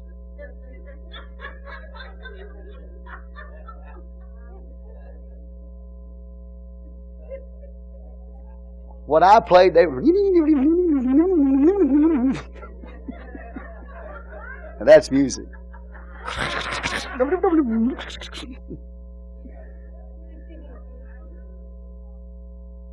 Jam that thing up, and I like the Rockford Fosgate because there was less distortion in those amps. My friend went and bought, he spent all kinds of money on his stereo. He went and did a comparison with my stereo and his, and he started feeling real bad because he spent all this money, but mine sounded better than his did. But I played that stuff so loud, man, it'd make your ears hurt real bad, But I love rock and roll music. I had a hard time with it. And I always had this, and some of y'all probably used this before. Well, it doesn't say in the Bible, thou shalt not listen to rock and roll music. That's what I do. I say, the Bible doesn't tell me I can't listen to rock and roll music. There's no verse in there that says, thou shalt not listen to rock and roll music. But then the Holy Ghost said, if you're a friend of the world, you're an enemy of Christ. That was his response to my philosophy. Whew, man, when I heard that, I said, I don't want to be your enemy, Lord. I called up the local Christian radio station, and he told me, come down, I'll show you some good music. He showed me David and the Giants. We've had David come play. David and the Giants. One God, Jesus' name, Holy Ghost man. David and the Giants. Got that? Well, that's good. I used to listen to Daniel's band. Hallelujah. The Daniel's band. Or Resurrection band. And I know y'all listen to those on a regular basis. Don't y'all listen to Daniel's band? Resurrection band? No. David and the Giant, yeah. But, you know, you get tired of David after a while. You got to have a little more than just David. So, you know, I don't even know if you can get Resurrection Band anymore. You know what I'm saying? Praise God. And I made that decision based on that verse right there. If I'm a friend of the world, I'm an enemy of Christ. Not based on the Bible saying rock and roll music is of the devil. If you're a friend of the world, you're an enemy of Christ. And we drive down, and I was still in those days still driving the drag, you know, cruising the drag with my friends. And we were playing Resurrection Band, Daniel's Band, David and the Giants Band, 100 watts. And they say, some people out there say, what in the world is that? That's some good stuff. I say, Resurrection Band. David and the Giants. Who? Huh? We had a really good time with that. And I remember one time we was over here, we were parked right in front, right on the side of a Pentecostal church. I wasn't the pastor of the church. Me and my friend sitting there, right there in the church parking lot, cranking it up, boy. These old women walk out. God bless their hearts, bless their souls. Looking at us, you know. I guess it offended them. I don't know, man. I started asking, you want some? I guess I'm going to give you a copy of the tape.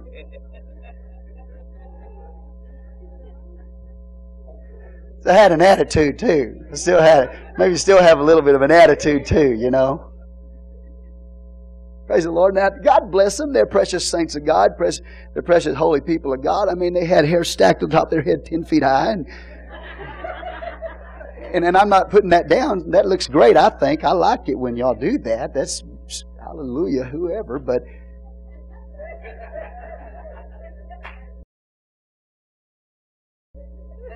you know what I mean? But there's just some things that are not in the Bible. You know, this, you can't do that. Or you're a friend of the world. If you are, you're an enemy of Christ. Praise the Lord. May the Lord forgive me for that. Well, hallelujah. So we have to be careful with our recreation and our pleasure, do we not? Friendship of the world is to be an enemy of Christ.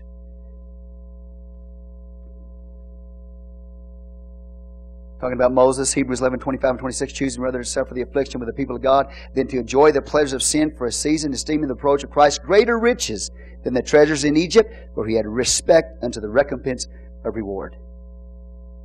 Moses made a choice. He could be the next Pharaoh of Egypt. He said, I'd rather have Jesus.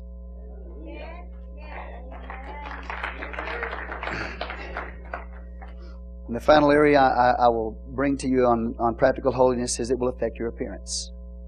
Okay, so we've talked about it affects our conversation, our reading material, our thoughts and actions, recreation and pleasure, our appearance.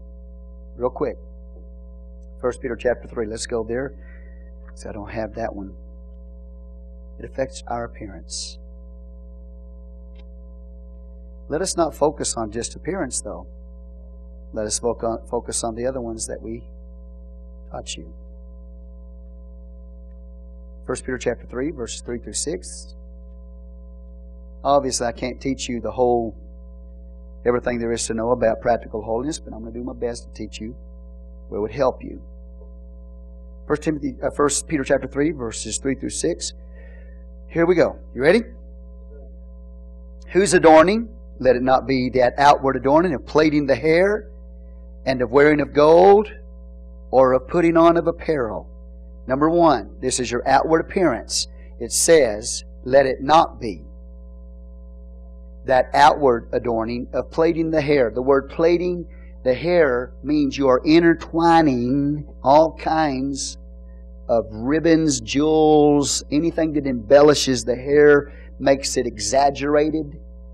The plaiting of the hair is not just a simple braid. It's not a simple braid. It is the intertwining, the elaborate intertwining and the exaggerating of the hair he's talking about. All right, let it not be that. And of wearing of golds. Okay, so now this moves into the area of jewelry. Wearing of gold. Walking around and got gold jewelry all over you. He said, let it not be. Okay? Wearing of gold. Or of putting on apparel, but let it be the hidden man of the heart. And he's talking to the women here in this particular context.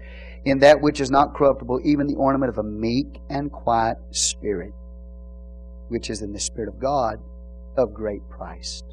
Say praise the Lord. He said what you should put on is that meek and quiet spirit, sisters.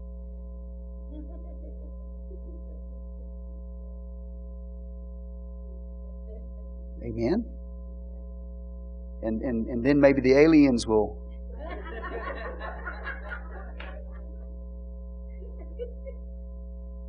I like that, be relieved.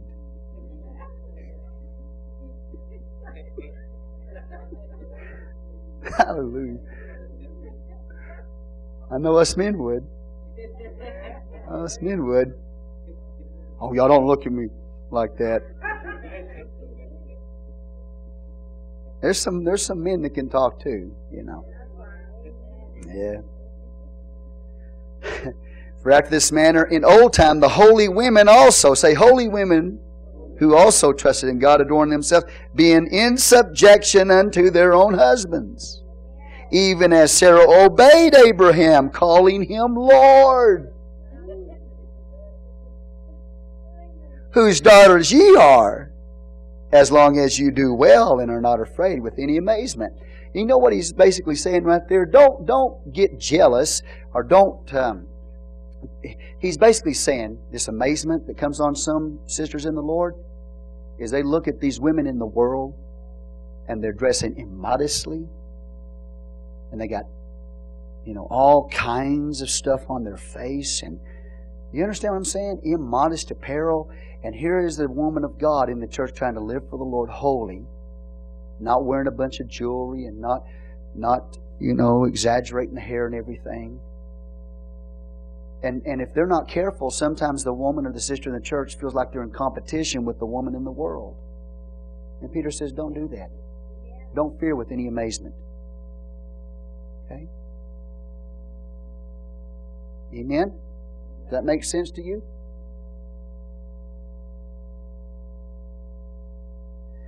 Okay. Sure is quiet in here.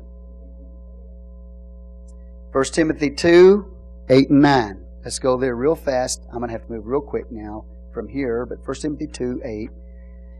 Verse 8 talks to the men. And then verse 9 speaks to the women. 1 Timothy 2, 8. Y'all doing okay up there? I will therefore that men pray everywhere, lifting up what? Holy hands, without wrath and doubting. This is an area that the man has to overcome in the area of holiness, is he gets so full of wrath and he's angry, he's mad at everything, mad at life, mad, just angry, just got an angry spirit and just full of doubt. And then he comes and tries to pray, and that anger and that doubt's hindering his prayer life. So for the man, we have to overcome anger issues, and doubt. For the woman, verse 9, in like manner also, women adorn themselves in, say, modest. The word modest means this. It means orderly. It means proper. It means decent. Okay? Modesty. Immodesty would then what? If Modesty is proper, in order, and decent. And what is immodesty? Immodesty then would be something that shows the figure, okay, or it exposes the body. So God is calling a woman to be modest. So cover her body. Amen? Praise the Lord. And I'm not saying, come on, practical. I'm not saying walk around with a sheet, cut at the hole in a sheet, long flowing sheet so we don't even, But when you're wearing something real skin tight or something that's obviously uncovering your body, you know that. Even people in the workplace, women will tell women, don't come up here showing stuff. And they're not even in the church. Amen? Okay. So to the women in the church, it's going to affect your appearance. You're not going to walk around exposing your body. You're not going to walk around. Your skirt's not going to be too short. Your top's not going to go where we can see. Amen? You're not going to wear real tight stuff that leaves nothing to the imagination. Hallelujah, church. This is in the Bible.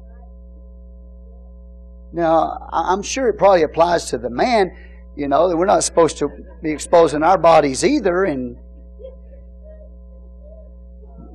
But I'm going to be honest with you. I never seen a woman go, whoo, look at that leg.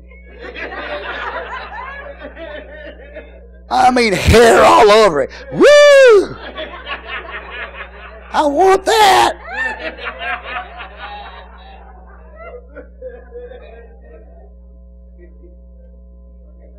But I do think that, it applies to us. We need to be modest as men as well. Praise the Lord. Don't wear around our tank tops and hallelujah.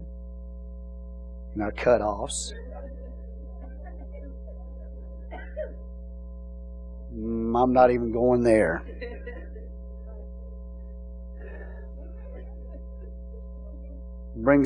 Does it not bring memories to you about your pre-Christian days? Even some of you men. Okay? But when you become a believer, a child of God, amen? Now here's the thing. This is what He's warning against. That holy sisters in the church think they're going to be in competition with the women in the church world because they're walking around, they're exposing their bodies, they're wearing, immodest apparel. Paul said, Peter said, don't do that. Okay? But anyway, let me continue. I'm going to have to hurry. In like manner also the women adorn themselves in modest apparel, orderly, proper and decent. Modest, and then the word apparel. Now this is interesting, because the word apparel in the Greek literally means a long flowing garment. Okay? So if you're wearing something today that is not a long flowing garment, you're not obeying the Bible. The word apparel means a long flowing garment. Obviously, then that means that pants are off for women. Because pants are not a long flowing garment.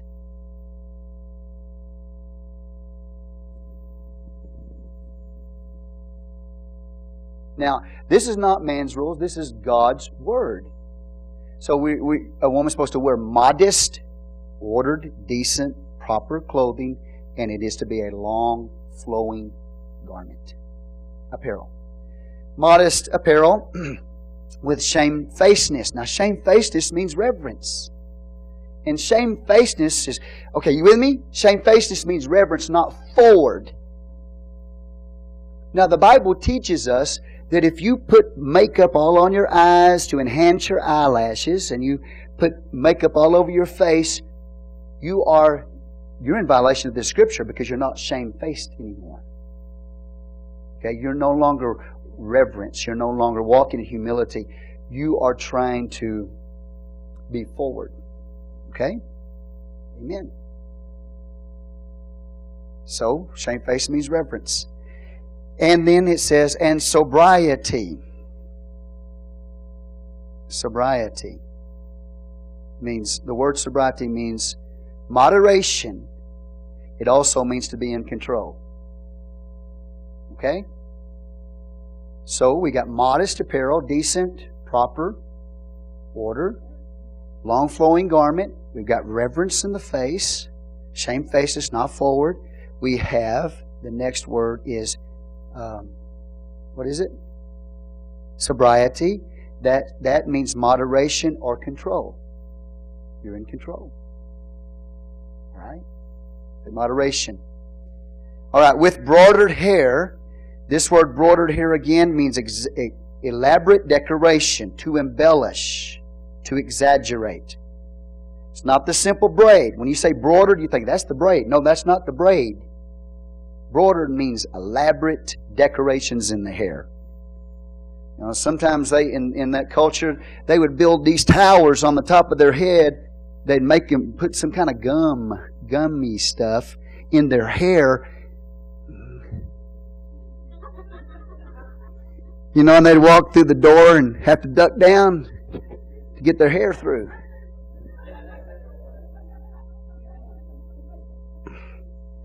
So we don't want any of y'all coming in here with towers on your head. We got to duck down and come through the door. That's what he's talking about. You know? And he's talking about exaggerating of the hair and hallelujah. I guess you could probably do it if you teased it.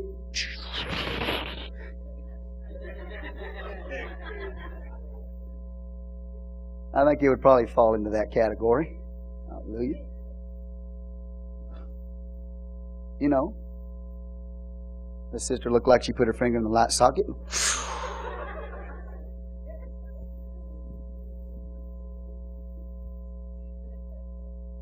So, embroidered is not braided.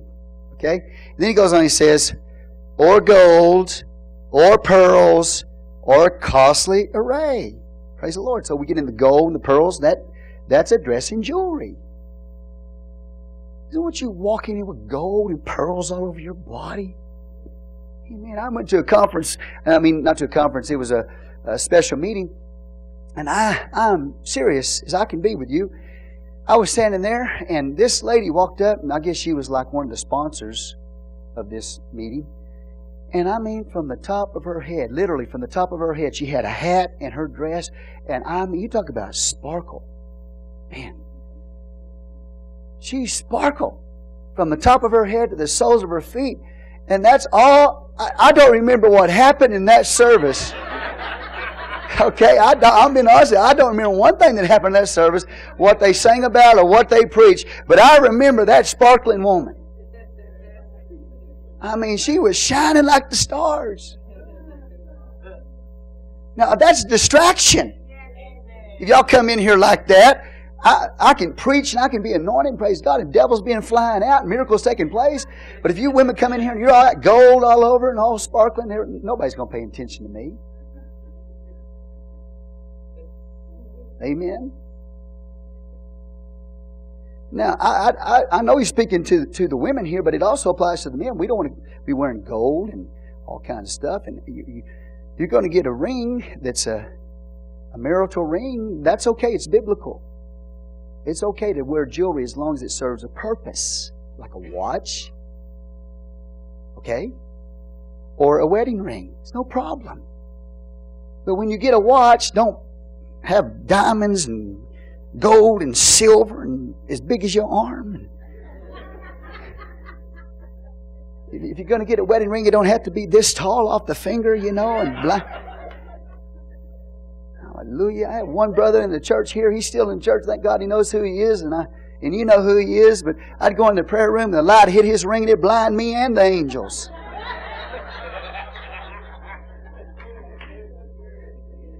I said, brother, would you mind taking that off in the prayer room? It's blinding me.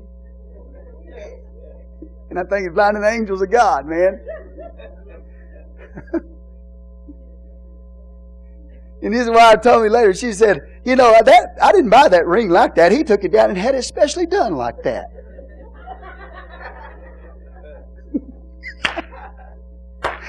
Praise the Lord. Don't it feel good to be down there? It feels good for me to be up here. Amen. My time's coming. But you know, if I came up here and I had, tie clap, big old gold diamond right in the middle, diamond set in gold right here, and every time I turn it, it blind you, and had a big old watch on my hand, and hallelujah, big old chain around my neck, silver chain with a big old medallion. Now that's what the Bible's talking about. Men shouldn't be dressing like that, and women for sure shouldn't be dressing like that. It's a distraction. Amen. I think I got to be careful if as a pastor, as I'm preaching, I got to be careful what kind of tie. I mean, it can get real. Ties today can get real wild, and all you see as I'm preaching is that tie going back and forth. And I try to be a little careful with my shoes. Amen. Now, bishops can get away with it, but I can't. Green, red, yellow. Because I've noticed, if I wear a little bit of a different colored shoe, I watch the saints, their eyes go. That's the truth. And the whole time I'm preaching, they got their eyes on my shoes, man. So eventually, I just communicate. Hey, I got some new shoes, y'all. Did y'all see them? And then at that point, people stop looking at my shoes. I know what I'm doing. So now this is in the Bible. As a believer, we're not supposed to be walking around with all this gold and silver and jewelry all over us. Okay, hallelujah. Wedding ring's okay. Watch is okay. Hallelujah. If it serves a purpose. And I don't have time to get into all of that. But, amen. But I don't wear a watch. Okay? I don't even wear a wedding ring. My wife doesn't even wear a wedding ring. Did you know that? It's okay if you do, but we don't. Because if you live like you're married, you don't have to worry about it. If you live like you're... Can I tell you something? The ring's not going to keep you faithful. The ring's not going to keep you faithful. It's all right if you want one. But I'm saying for me, I don't need a ring because I'm going to live like I'm married. And my wife is going to live like she's married. So we don't need one. Say praise the Lord. Hallelujah.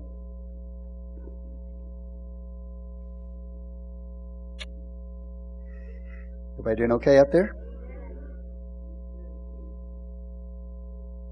So, in like manner also, the women adorn themselves in modest apparel, with shamefacedness and sobriety, not with bordered hair or gold or pearls or costly array. Amen. But which becometh women professing godliness with good works. It's just an honor to be a Christian. It's an honor to be a Christian woman. Amen. Now, earrings, when you study the Bible, earrings, Deuteronomy 15:7, earrings, they would take a person and put it all through their ear and pierce their ear. And that in the Bible, when they would pierce their ear like that, is a sign of servitude. So, a lot of people do this, men and women. These days, y'all know what I'm talking about. The men got big old studs in their ears. I thank God Thomas. I had to beat a lot of stuff off of Thomas Lawson, but I didn't have to beat earrings off of him. I thank God I didn't have to beat studs off of him. We had conversations on other things, but it didn't have anything to do with the earrings, thank God.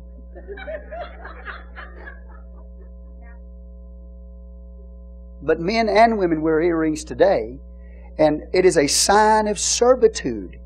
And they don't realize it, but when they do that, it is not a sign that they're a Christian. It's a sign that they're a servant of the Prince of Darkness.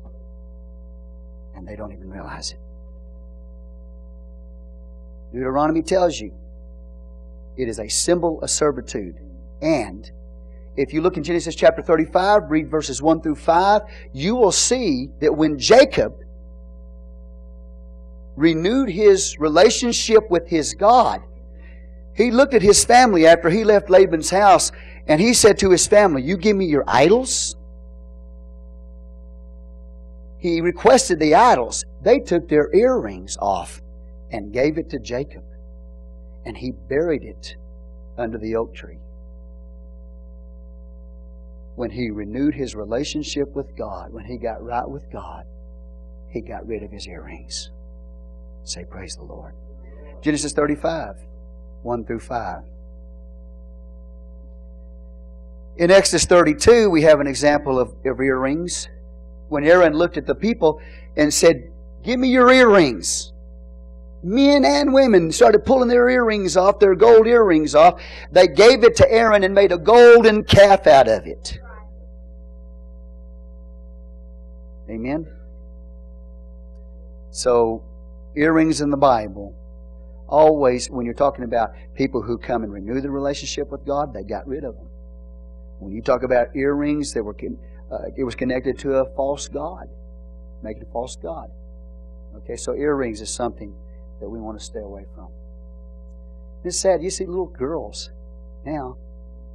As soon as no sooner than they're born, they got them down there piercing their ears. And I know maybe some of y'all here right now, when yours was born, Grandma wanted to take them. Let me take her down and get her earring. Let me take him down.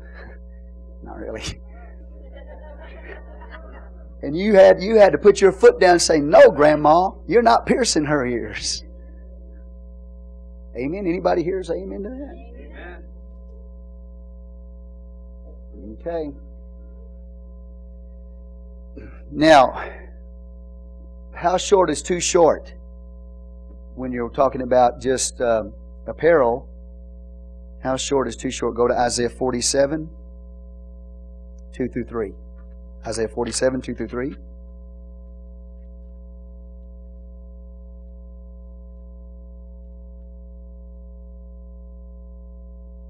In Isaiah 47, 2, take the millstone, grind meal, uncover thy locks, make bare the leg, uncover the thigh, pass over the rivers, thy nakedness shall be uncovered. Yea, thy shame shall be seen. I will take vengeance, and I will not meet thee as a man. God is saying, all right, He defines for you what nakedness is. And that is the baring of the thigh. Okay? So you're going to keep your thighs covered. You sit down in a chair, practical holiness. You sit down in a chair, ladies, you want to make sure that your thighs covered. That's why we always say knee length or a little bit, knee length minimum. You can go down further if you want to. Okay? But you want to make sure that your thigh is always covered. That means if any of your dresses ever get where the thigh is being exposed, inward or outward, interior abductors or... I'm sorry. Inner thigh or outward thigh. I guess I got to let you in on this. Me and Heath are always going at it at the gym. I say, man, you need to go work your interior abductors on that machine, that goes like this. I said, man, he's going to work it so fast they can hear him clapping over there. Man, we're going all the time. All the time, man. All the time. Anyway. I said, we're going to go work our interior abductors today, Brother Heath? Anyway. So, interior abductors, interior thighs, outward thighs, top thighs, back thighs, whatever you want to call them. Hamstring. Keep it covered. Because if you don't, then the Bible says that's... Okay, excuse me. I shouldn't have gave you all the inside joke there. You have no idea. You have no idea. Okay, so praise the Lord. Hallelujah. Hallelujah.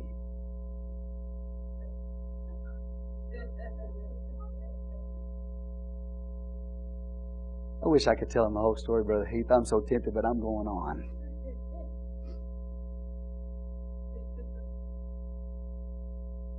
Okay, so now you know what nakedness is, right?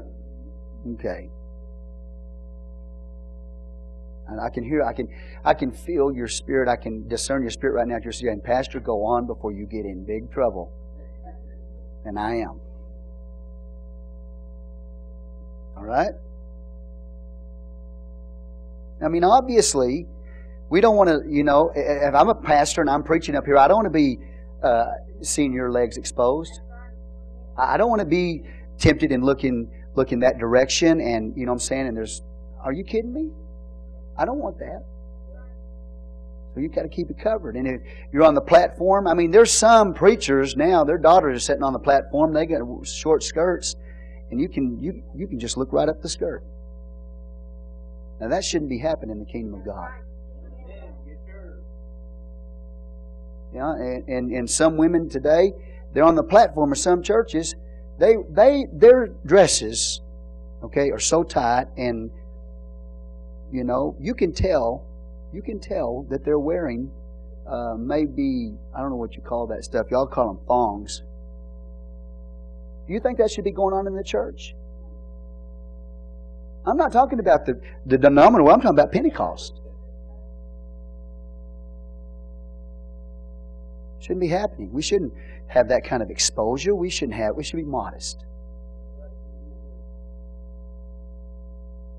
Praise the Lord. All right, Deuteronomy 22:5 says, "The woman shall not wear that which pertaineth." The word pertaineth means resembles unto a man. "Neither shall a man put on a woman's garment, for all that do so are an abomination unto the Lord thy God." Real fast, Leviticus chapter 11, when you have time, read Leviticus chapter 11. There are some things that were an abomination to Israel. Certain things that God said, if you eat this, it's an abomination to you. Okay? An abomination means something that's hateful. It's something that God hates. If it's an abomination to you, that's one thing. It's not good for you. If it's an abomination to God, that means God hates it. And He says in this verse, which keeps it in the moral law, by the way. This is not just talking about going off to war or some ceremonial thing. This is moral. Because if God hates it, if it's an abomination to God, that puts it in the moral realm. Amen. Now you think about it. Not only are women putting on garments that are not long flowing garments, not only are they putting on immodest apparel, but they're putting on pants that are cut off or shorts, and they're exposing their legs, immodesty, ungodliness, unholiness. You understand? And if God hates for a woman or a man, if I put on a woman's garment, God hates that. If you put on a man's garment, God hates it. And He said, if it just resembles it. In our culture, pants have always been identified with the man. It is an abomination of God for me as a man to dress like a woman or anything that resembles a woman's apparel, or for you as a woman to dress in anything that resembles the apparel of a man. God hates it. And it falls in His moral law. It's an abomination. All right? Say praise the Lord. Deuteronomy 22:5. Now, in Revelation 21:8, the Bible says the abominable will be outside of the New Jerusalem. And if you commit this abomination, to where you put on the apparel of a woman if you're a man, or put on something that resembles the apparel of a man and you're a woman, that's an abomination. You won't be in heaven. Revelation 21:8. We didn't make these things up. They're in the Bible. You say, well, Pastor, you say it's not in the New Testament. Yeah, it is. Apparel means long flowing garment. And what's an abomination to God of the Old Testament? Still an abomination to God of the New Testament. Say amen. So there must be a distinction in the sexes. Now, even the world tells you what that distinction is. You can go to a public place over in China, in Taiwan, and you will see a woman. The way that restroom is distinguished, it's got the dress on it, even in China. And you go, you don't even have to be able, you might not be able to read Chinese. But you can look at the picture and say you're fixing to go into the woman's bathroom. Or you can look at the picture and say you're fixing to go into the man's bathroom. Come on, church. Even the world makes that distinction. So it's not just the rules of our church. We get these things from the Bible. Okay? So I've had some, well, I'm going to go do some deep study. I got to go do some deep study, you know. Well, go ahead and go do your deep study. And they come back with their philosophies.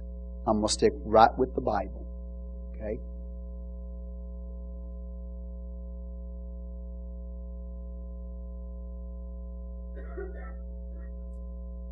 Appearance, let me move quickly.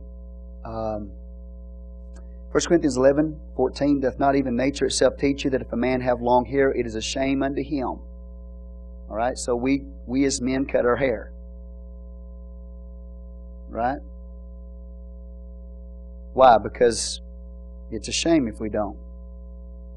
Well, that follows under the category of 1 Corinthians 6, verse 9, that some people won't be in the kingdom of God because they're effeminate. Effeminate means to dress or look like a woman, or to have effeminate actions. So we don't want to violate that by wearing long hair, because then we become effeminate. Now, there's effeminate men that are not homosexual. Okay? There's effeminate men. They got real long hair. They got ponytails, braids, and everything else, but they're not homosexual. It is effeminate. Okay? So anyway, does not even nature itself teach that if a man have long hair, it's a shame unto him. But if a woman have long hair, it is a glory to her, for her hair is given her for a what? Covering. So the Bible says her hair is the covering. Every woman that prayeth or prophesies with her head uncovered dishonors her head, for that is even all one as if she were shaven. That's verse 5. Verse 10. For this cause ought the woman to have power on her head because of the angels. Now, very quickly, if you read the whole chapter, 1 Corinthians chapter 11, verses 1 through verse 16, what is Paul doing? Are y'all getting tired? Okay, Paul's teaching on hair. And he says, for the men, short hair, cut hair. For the women, uncut hair. For the women, hair is given as a covering. So we're clear on that. That's what the Bible says. Short hair on the men, uncut hair on the women.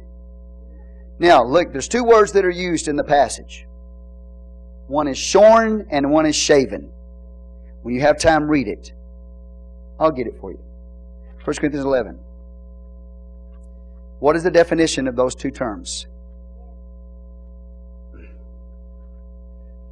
The hair is given for the covering.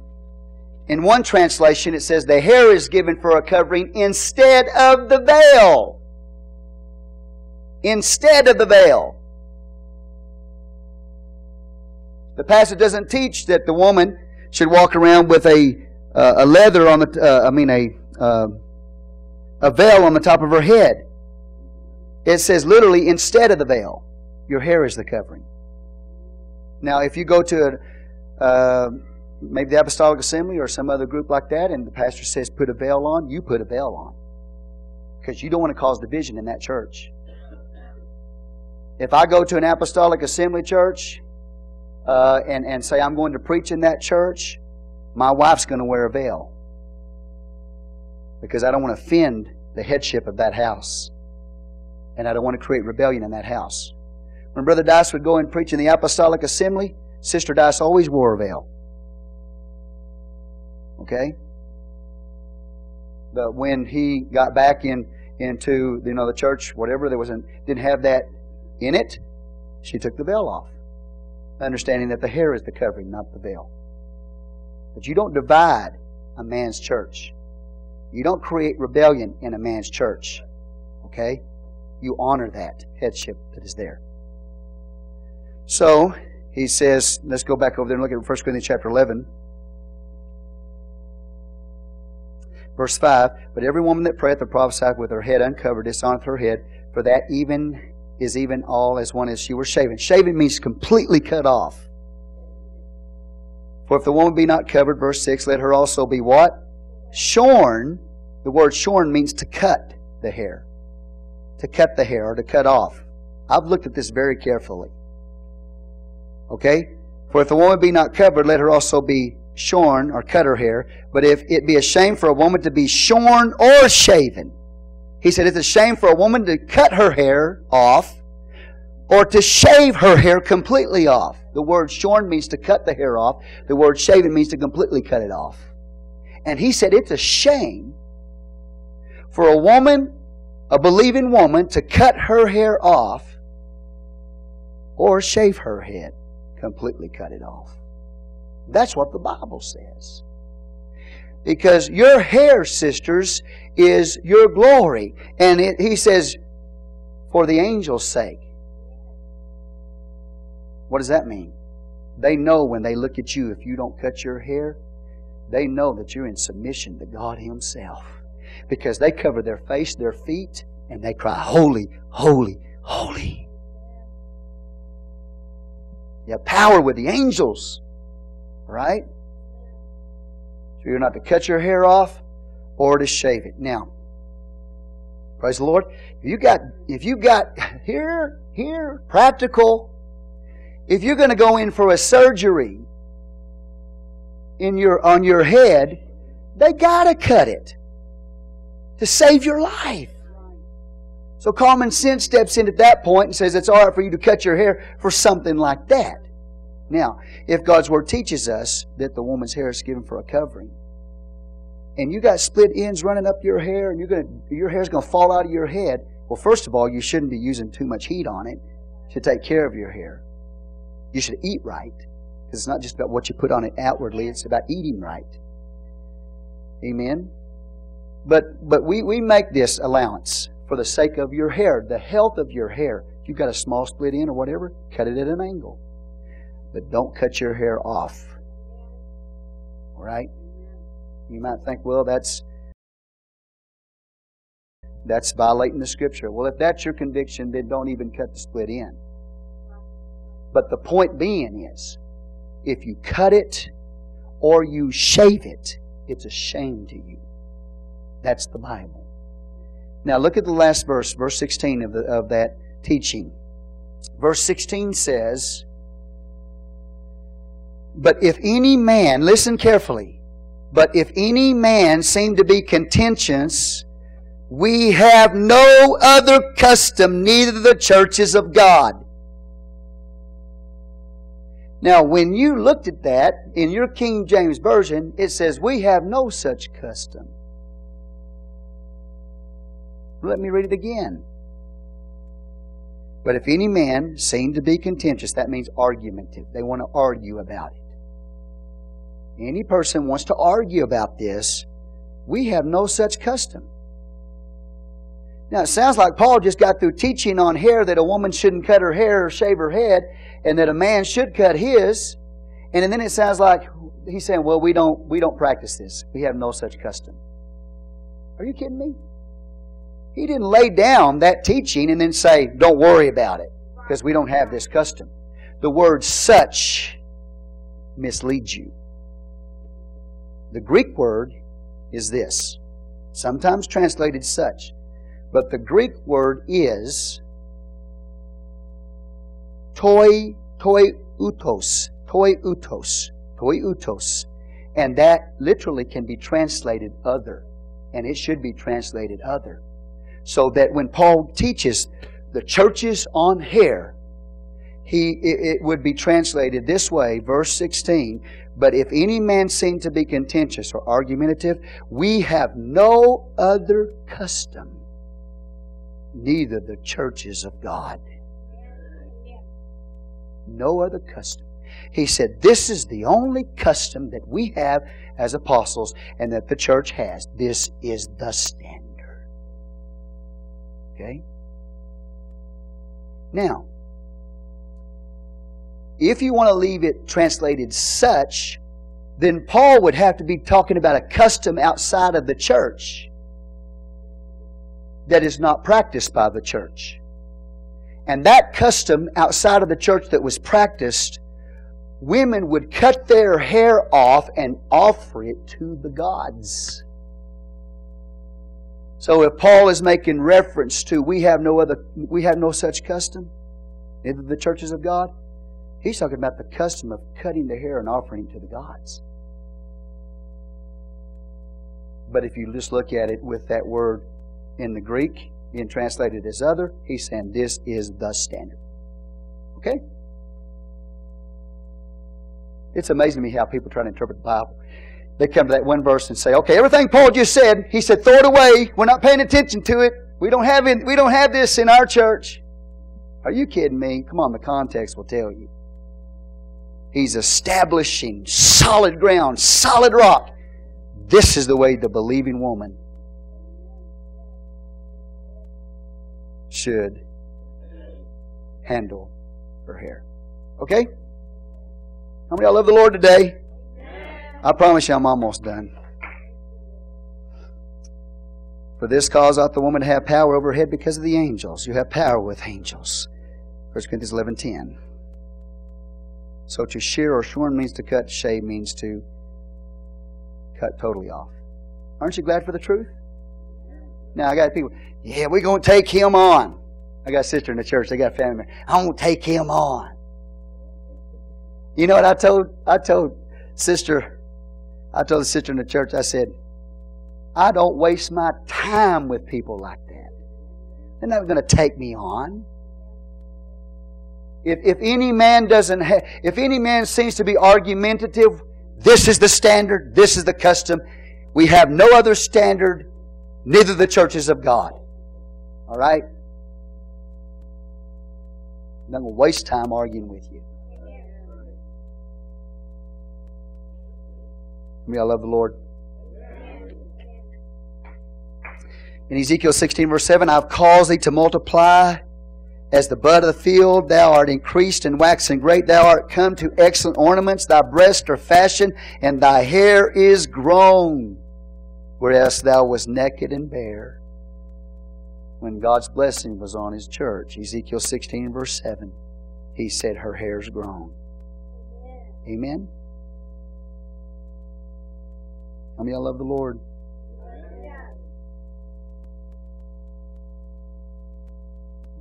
Psalm 149 verse 4, for the Lord taketh pleasure in His people. He will beautify the meek with salvation. Praise God. So we're kind of touching on what we've already talked about, shamefacedness with makeup and things. Write these scriptures down on makeup. Proverbs 6:25. Proverbs 6:25. Jezebel, 2 Kings 9:30. She painted her face. Proverbs 6:25 talks about the harlot that don't fall for her eyelashes. Ezekiel 23 and 40, Jeremiah 4:30. Read those scriptures, okay? On painting of the face. Okay, y'all with me? You don't need makeup. Don't need makeup. He says He'll beautify the meek with salvation.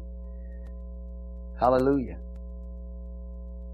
Andy Griffith, Sheriff Andy Taylor of you remember that show Mayberry? He called it female war paint.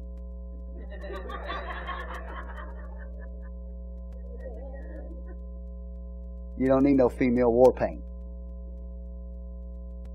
Amen?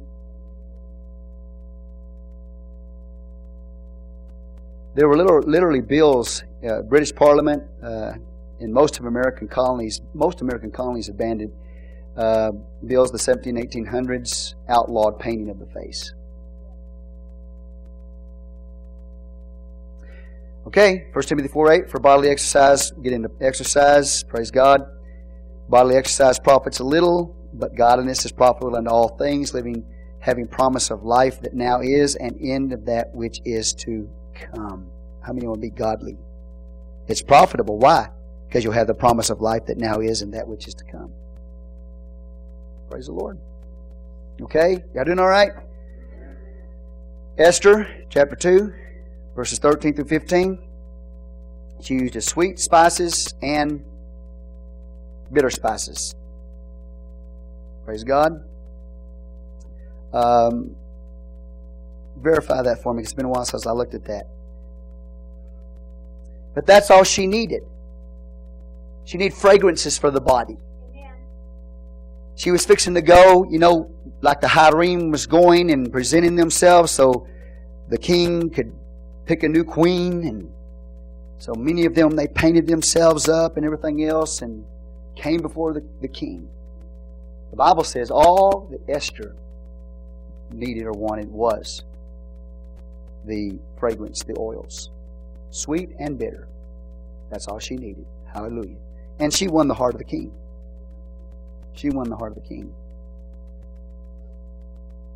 Okay? Which brings me to another question. Is perfume alright? Is perfume alright?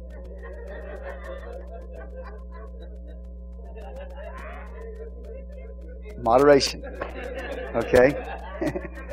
Yeah, it's all right. It's good. It's good because the Song of Solomon teaches it. The Book of Esther teaches it. She pictures the church as a bride for the king. She requested those things that would, oils and so on and so forth. Song of Solomon has it in it. So you are free to wear perfume, things like that. Like Brother Daniel says, moderation. Okay, hallelujah. The Bible's clear on that. It helps with bacterial problems.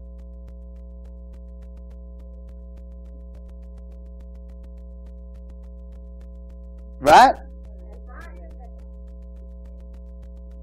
Okay, so I just want to be sure you understand where we are biblically on perfume.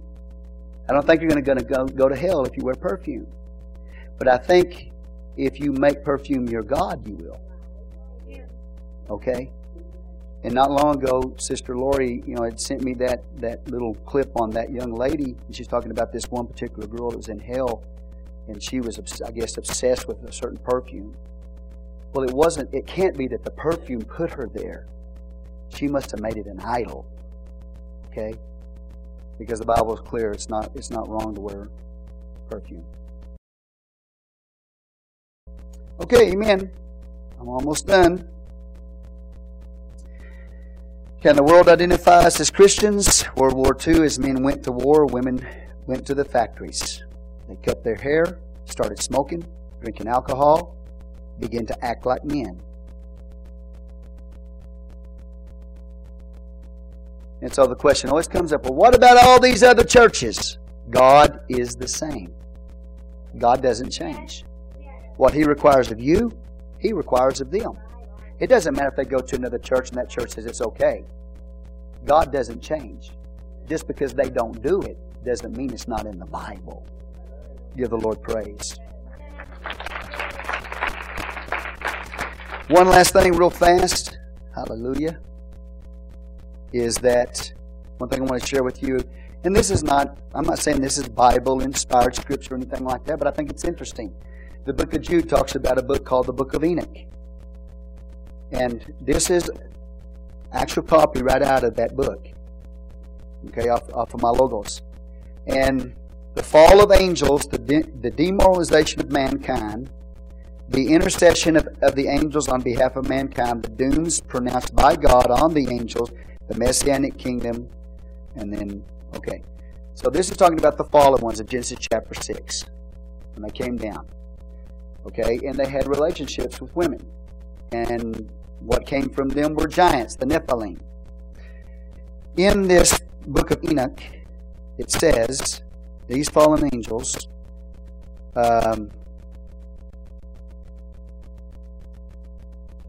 Azazel, taught men to make swords and knives and shields and breastplates. Now obviously there's nothing wrong with a sword or a shield or a knife, but there must be something in them teaching man these things that was sinister or evil. Okay, probably in use.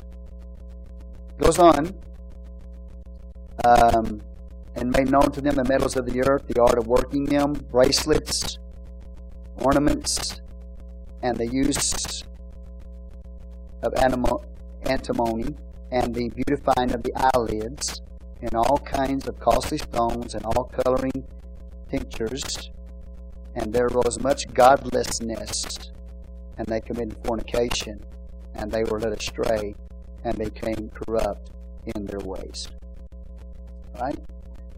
So I don't really think that we would want to participate in something that was taught by fallen angels as far as the painting of the eyelids or the beautifying of the eyelids. It's just based on this and other things in the Scripture. I thank God for the truth. So, in closing, separation affects our conversation, our reading material, our thoughts and actions, recreation and pleasure, appearances. And this is obviously not complete, but I'm doing my best. One last thing. In anything you do, any place you go to, whatever, ask these questions, and you'll get your answer as should you do it. Number one, does the Bible condemn this? First question, does the Bible condemn this? Number two, can I pray and ask Jesus to bless it? Okay? Will this be a blessing to others or a stumbling block? Will this hinder in any manner my service to Jesus? So, those are good guidelines to ask yourself as you go and get involved in the things of the world. In closing, real fast, perfection. Moving for perfection means to be complete, no defects, finished or whole. Genesis 6 verse 9 says Noah was perfect in his generation. The question was, can you be perfect? Yes, you can. We're not talking about sinless perfection. It says Noah was perfect in his generation. Genesis 6:9. Job 1:1-8, 2 verse 3 says he was perfect before God. Hezekiah 2 Kings 20:2-5 says he was perfect. He had a perfect heart before God. Hezekiah had a perfect heart before God. Abraham, God said to Abraham to walk before him and be thou perfect. Genesis 17:1. Okay, so this is not sinless perfection. But the Bible is very clear that there were men in the Bible that were perfect before the Lord, perfect in heart. Okay? Sinless perfection does not come until the second coming of Jesus, when that sin nature is eradicated forever, when you get a glorified body. But it is possible for you and I to live perfect in this world, in the sense that you are perfect in your heart. That means you are totally submitted to God in your life and in your heart. Okay? So not sinless perfection, but a heart surrendered and totally submitted to Him is possible in this life. The future, sinless perfection, impossible. It is impossible to fail in the future when you get a glorified body. It's impossible to sin. 1 Corinthians 15, we've already read that to you. Ephesians 4:13, 1 Thessalonians 3:10, Hebrews 13:20-21, Ephesians 1:13-14. Okay? Future, sinless perfection. So when we're talking about perfect in the Bible, when Jesus said be perfect, He's not saying that you're going to be sinless perfection like Jesus. But it does mean that you're going to be completely, totally submitted in heart to God. Perfect in heart. Okay? Praise the Lord. In the book of Hebrews, it's recorded 17 times, that word perfect. 17 times mentioned in Hebrews. It says to press on to perfection and maintain a perfect heart in Psalm 138, verse 8. With me? Okay. Glorification, next benefit, Romans chapter 8. Glorification means brightness, majesty, or honor. Defined, Okay, the final work of redemption is glorification. It speaks of the resurrection of the body. It speaks of being conformed into His image, Romans 8:17-18. And at that point, we will experience the original purpose of man that God had for us. It will be realized. Okay? So that concludes the benefits of redemption. And I pray something that we've taught you, something that we've preached this morning helps you to grow in your relationship with God, because it is a great honor to have these benefits, the benefits of sanctification, the benefits of perfection, the benefits of glorification. These are things that the believer have in the atonement. Lord bless you. Let's stand. Father, we come before you right now. We ask your blessings to be upon your people. Thank you for your awesome word today. God, we ask, Lord Jesus, that you would change our lives as we yield to you. Yahweh in Kadesh, the Lord that sanctifies us, is your name. In Jesus' name we pray. Amen. You're dismissed in the name of the Lord. Thank you for staying late.